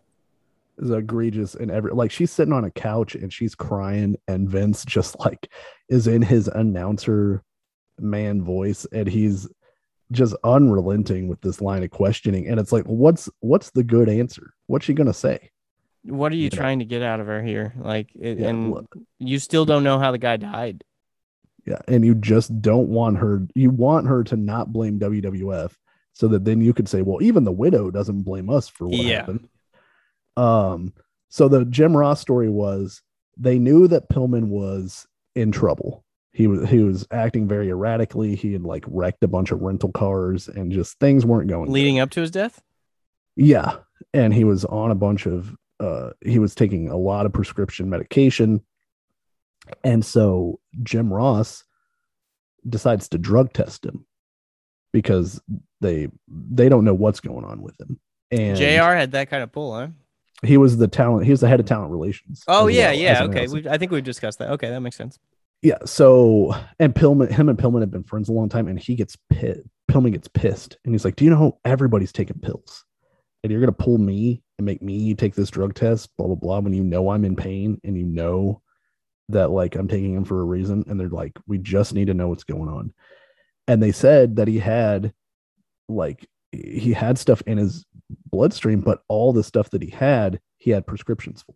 So if he's abusing it, but he's not. They don't know how many pills he's taking, but he has legit prescriptions for all of these drugs. Yeah.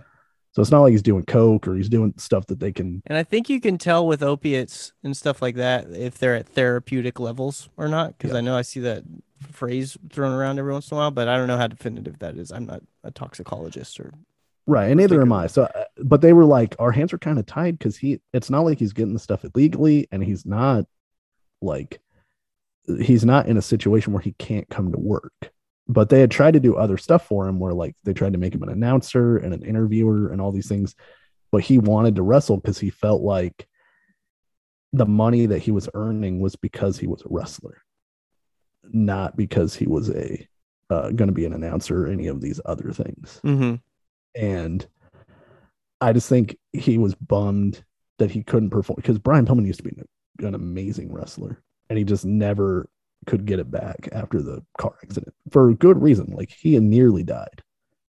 Yeah, they said that they had to like, and I think you've even told me this as well, that like his ankle was like it's fixed position, like he couldn't bend it basically. Yeah, they had to fuse it in place so that he could walk. That's and it's insane. like, and he wrestled on it that way, which is crazy to imagine. So there is unfortunately a specter that is over this whole event as well, but like Bad Blood, it's like historic for the first Hell in the Cell, for the debut of Kane, who goes on to be a huge star and who they do an awesome job introducing in this event. I thought, like it's as good a entrance as you can imagine, like, except for the wacky hard camera thing. Yeah, but like this can you could see a universe where this gets over. Like fake Diesel's never getting over. Isaac Yankum's never getting over. Oh like, yeah. Kane, you can see being something, especially because he was working with the Undertaker. Like he starts with the Undertaker, which is a main event program. Mm-hmm. You know, so it's got that going for it, but the whole thing is kind of just there's an undercurrent of it just being a bummer because of Brian Pillman's death. Yeah, and that was unavoidable. I think they fumbled a lot of the things that they did in reaction to it, like we've talked about this whole episode. But it was unavoidable that there was. I mean, it happened that day. You know what I mean? So it wasn't gonna. They weren't. I don't think there was a way out of that. You know what I mean? Yeah, I don't think that there was ever going to be a situation where you couldn't, like, where you could put on a good enough show to where it didn't matter, you know? Yeah. But the so I would say watch the Hell in the Cell if you want to watch anything, but it's not imperative to watch. Yeah, and check out Hawk's face paint. Oh yeah, that's the 5-star. That's the other 5-star on this thing. 5-star face paint for Hawk. Final tallies 3 out of 5 shenanigans, which is not good. No. And 5 nut shots, which is less than 1 a match. So we're good. So we're good on that. We want to get it lower, but it's especially since there were 3 in 1 match. It's fine. Yeah, well, it will be fine, but it's still not great. 3 out of 5 potential. What did you say? 3 out of 5 potential matches that could have shenanigans did. Yeah, that's not a good. Yeah, but one of them was the stupid Boricuas punch to the back of the head situation, right. which it technically is shenanigans, but it wasn't like, it was like half-assed, like stupid shenanigans. That match just sucked. So like, yeah, no one cares. It deserves to make it worse, the ratio worse, basically. All right, I have some things about October the 5th, 1997. Okay. If you would care to hear them. I'm going to guess the number 1 movie this week you have never seen. So the number 1 movie was Kiss the Girls. No, I have not seen that. Morgan Freeman and Ashley Judd. It's like a thriller movie. Okay. So, yeah, no, nothing. Absolutely. It made $13 million at the box office. Mm-hmm. So it made less than $100 million total. How much money do you think? $87 million. Pretty good. $60 million. Okay. Still a hit. Yeah. Because they made this is based on like a book series, so they made the other books in this series into movies as well. Along Came a Spider. I don't know if you ever saw that movie. I've heard of it, but who cares? You know. The number 1 album was Mariah Carey, Butterfly. I got nothing. I remember what the cover looks like. Yeah, it ended up selling 5 million copies total. So clearly Mariah's got she's got something in 1997. That was I remember it was a big album. I don't know shit about that album. I know fucking Butterfly by Crazy Town more than I know Mariah Carey's Butterfly. Well, Shifty Shell Shock isn't on this album. That's why you don't know. Well, I don't know how they sold 5 million then. You thought that you might escape Diddy this episode. Sean Combs, an executive producer of Butterfly. Of course he is. Dude, he owned 1997. It's all him, man. The number 1 song is 4 Seasons of Loneliness by Boyz II Men. I got nothing for that song. Yeah, actually, I don't know that one. Dude, music in 1997. It kind of sucked. Kind of sucked bad. Yeah, I mean, Biggie put out an album, but he also died. So like, right, that's a net neutral, I guess. Yeah, you can't win for losing on that one. Hey, I can tell you one thing though. Hanson was killing it in 1997. They were. That's their main year, I think. I do believe you are correct in that. I think that's the MMMBop year. That's the MMMBop era, yeah. There were 2 movies that were released. 10 million copies for Middle of Nowhere by Hanson, by the way. That's damn. That's more than Mariah. That's twice Mariah. Yeah. And P. Diddy, who didn't have his hands on any of it. So good for them. What if he's a producer on there? I just never checked. I own them 3 little blonde kids. Yeah. The following Tuesday after Bad Blood, 2 VHSs were released that I'm going to say you haven't seen either of these movies. There's a movie called That Old Feeling that I have also never seen, so I don't even know what that is. Nope. The one you might have seen that I went to the theater to see this movie for my birthday. Bette Midler and Dennis Farina in That Old Feeling, by the way.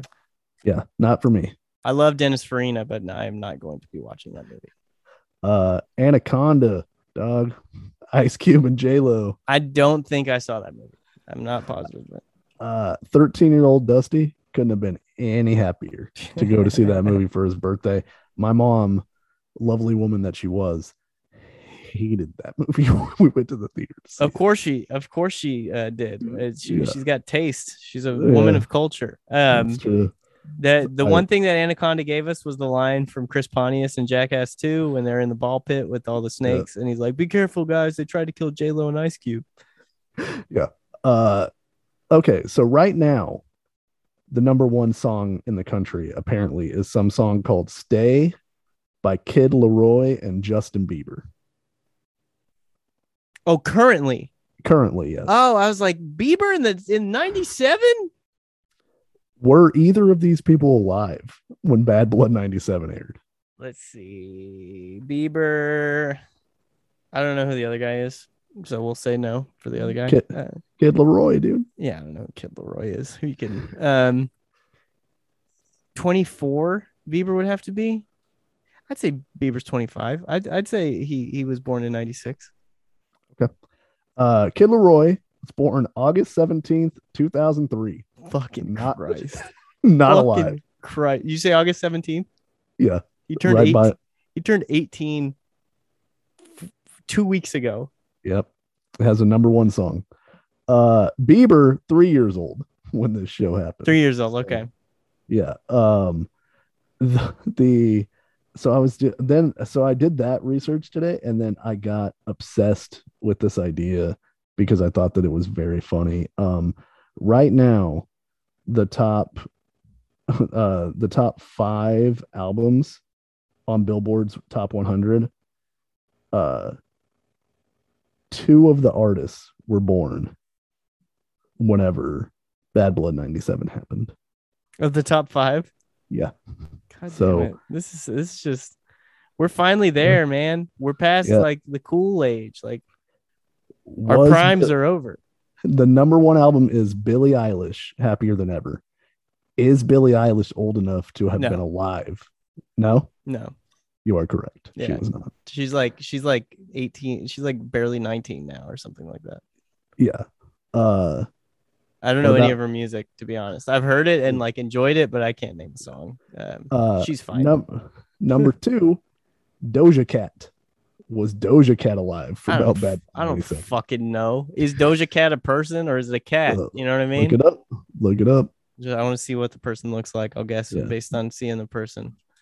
Doja Cat. Doja Cat. Okay, I just saw her age. So she had been alive for like a year or something like that. Yeah. Bad Blood 97, Doja Cat alive. Oh yeah, 1995. So like a year and some change. I don't know any of her songs. But Me neither. Okay. The third top selling album is Olivia Rodrigo. Okay.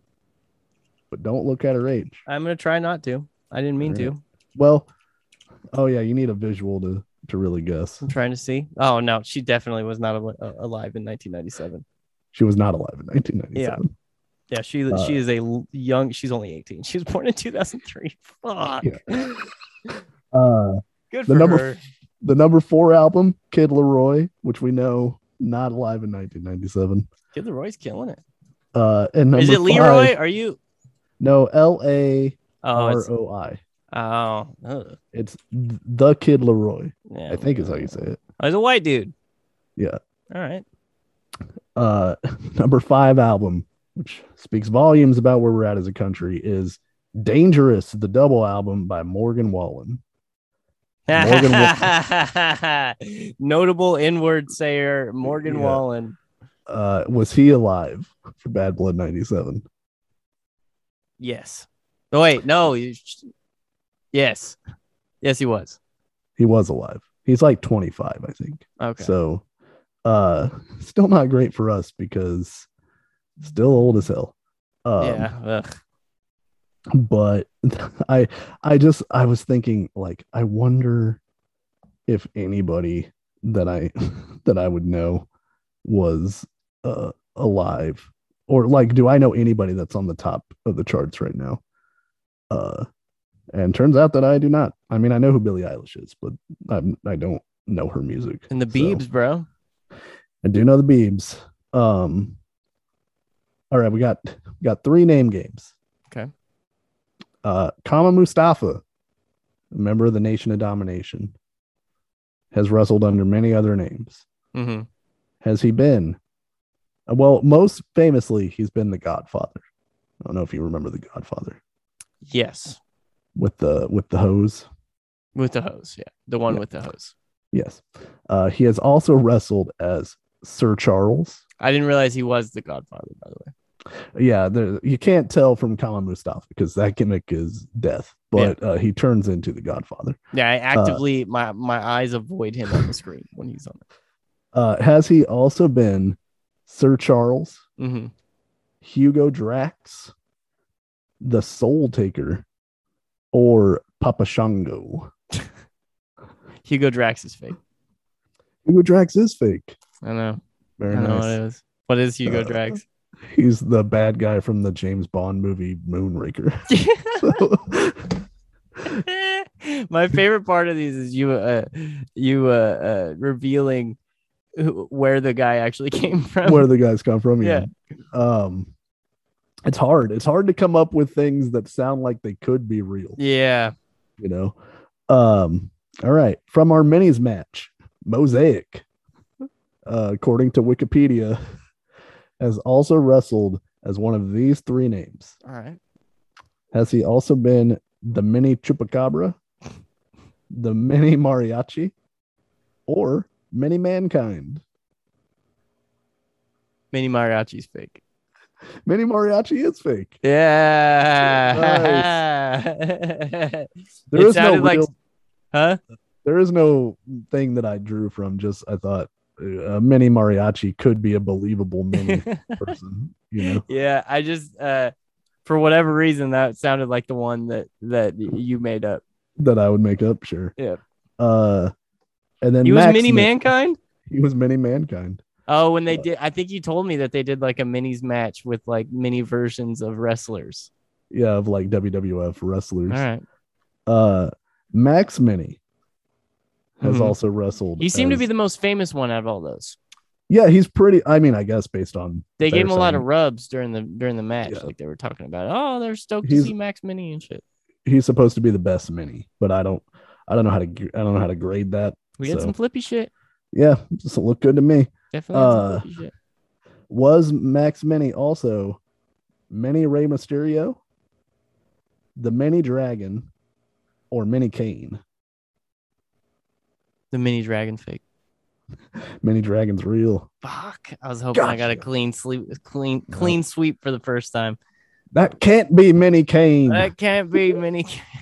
There is no Mini Kane. Oh, because the mini shit.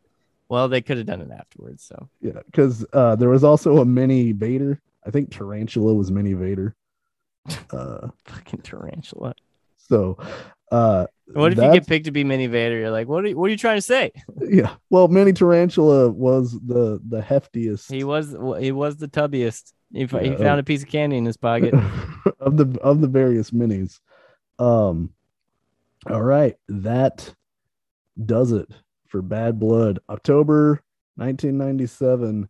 We will be revisiting one more time because next week we are doing WCW Halloween Havoc 1997. Fuck yeah. You know what I just remembered about Major Payne? What's that? He calls the deaf guy dummy. Yeah. I haven't rewatched it. I bet there's some stuff in there. Yeah, oh, there is. I Yeah, have yeah. rewatched it. He's like, if you don't answer me when I'm talking to you, I'm gonna put my foot in your ass. You hear me, dummy? I like when he's fighting Bam Bam Bigelow and he's like, I'm gonna take my left foot, I'm gonna put it up against the right side of your face. Yeah. Then I'm gonna take my right foot. I'm gonna put it up against the left side of your face.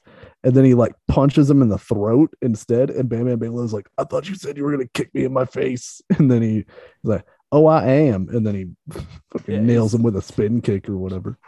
The Damon Wayans, man. If for nothing else, that's Comedy Hall of Fame for Damon Wayans. He was the king of his time. That's He was for if for only men on film or men on In Living Color. Oh, In Living Color. Goddamn. But yeah, sorry. I just remembered that he called the deaf guy dummy. The snark marks do not think you are inherently dumb if you are deaf. We understand that being deaf is a terrible ailment that we do not wish upon anybody, but goddamn it, you can still live a great life if you're deaf. We don't think you're dumb. We do, however, think it is very funny. Damon Wayans called the deaf guy dummy in Major Pain. In 1995. In 1995, whenever it was made. So next week we are doing Halloween Havoc 1997, featuring the match of the year for 1997 between Rey Mysterio and Eddie Guerrero, a Las Vegas death match between Randy Macho Man Savage and Diamond Dallas Page, and what is definitely not the match of the year, where Rowdy Piper faces Hulk Hogan in a cage. Yay. I'm sick of Macho Man. I'm sick of seeing him on my TV. I want to see the old Macho Man. I'm sick of this old over the hill horseshit Macho Man, and I'm sick of Hulk Hogan, and I'm not sick of Diamond Dallas Page. I'm not sick of Rowdy Piper. I'm not sick of Rey Mysterio or Eddie Guerrero. So I'm looking forward to that shit. But and you know, watching Scott Hall wrestle isn't the worst thing in the world. You know what I mean? In this match, it is.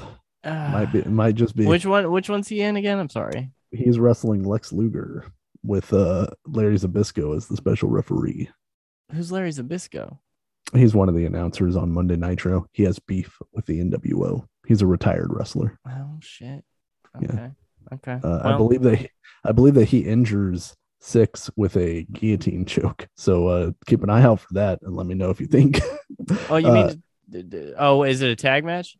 No, it's like. Oh, you mean to tell me that Six got involved in something that he wasn't supposed to be involved in? Oh man, I'm sorry, dude. I can't believe they're breaking ground. Yeah, it's a rough one. We love you, Sean. I love X-Pac, but God damn it, I hate the NWO. let me know if you think that Sean Waltman is either selling exquisitely well or his neck might be messed up. Yeah, I don't know. I'm just glad his butthole's okay. Yeah. Well, TBD. You know, he wasn't selling it. Who knows the state of affairs? Yeah, that is true. That is true. At that point. So anyway, thank you to everyone that has listened. Follow us on all the things. You got a Facebook? Guess what? We got a Facebook. You got a Twitter? We got 2 Twitters. You can follow Andrew at Andrew Idell for various hot takes on various things, sometimes wrestling. And then follow me at SnarkMarkD for all wrestling takes that I have. We have a Snarkmarks Twitter that it's official, our official Twitter. So we got 3 Twitters for you, one for each of you. And Snarkmarks Pod.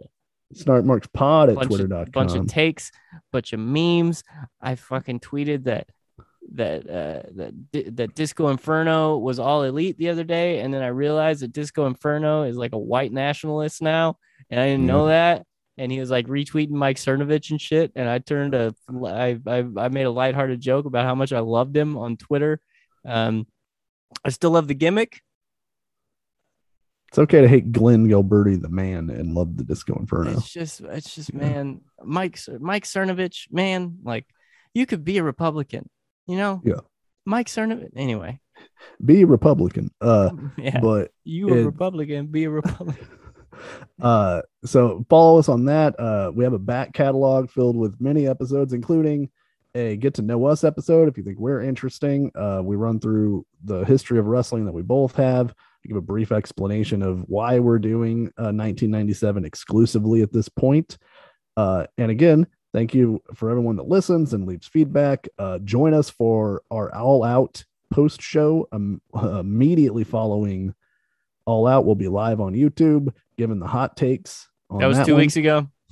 That was, and this is me from the future telling you to, From the go, past. you know what? Go and listen to it now if you want to. Yeah, Okay, yeah, it was really good. It was really good. Yeah. We're again so many rappers stopping by, in their alligator. I can't believe Future showed up. Yeah, and like he brought a lot of the Odd Future people with him. Yeah, Yeah, because the whole collective. they all hang out because they're not in the same rap group, but they hang out because they have similar names. Yeah, Neil I'm here. Hamburger. I mean Neil Sweatshirt.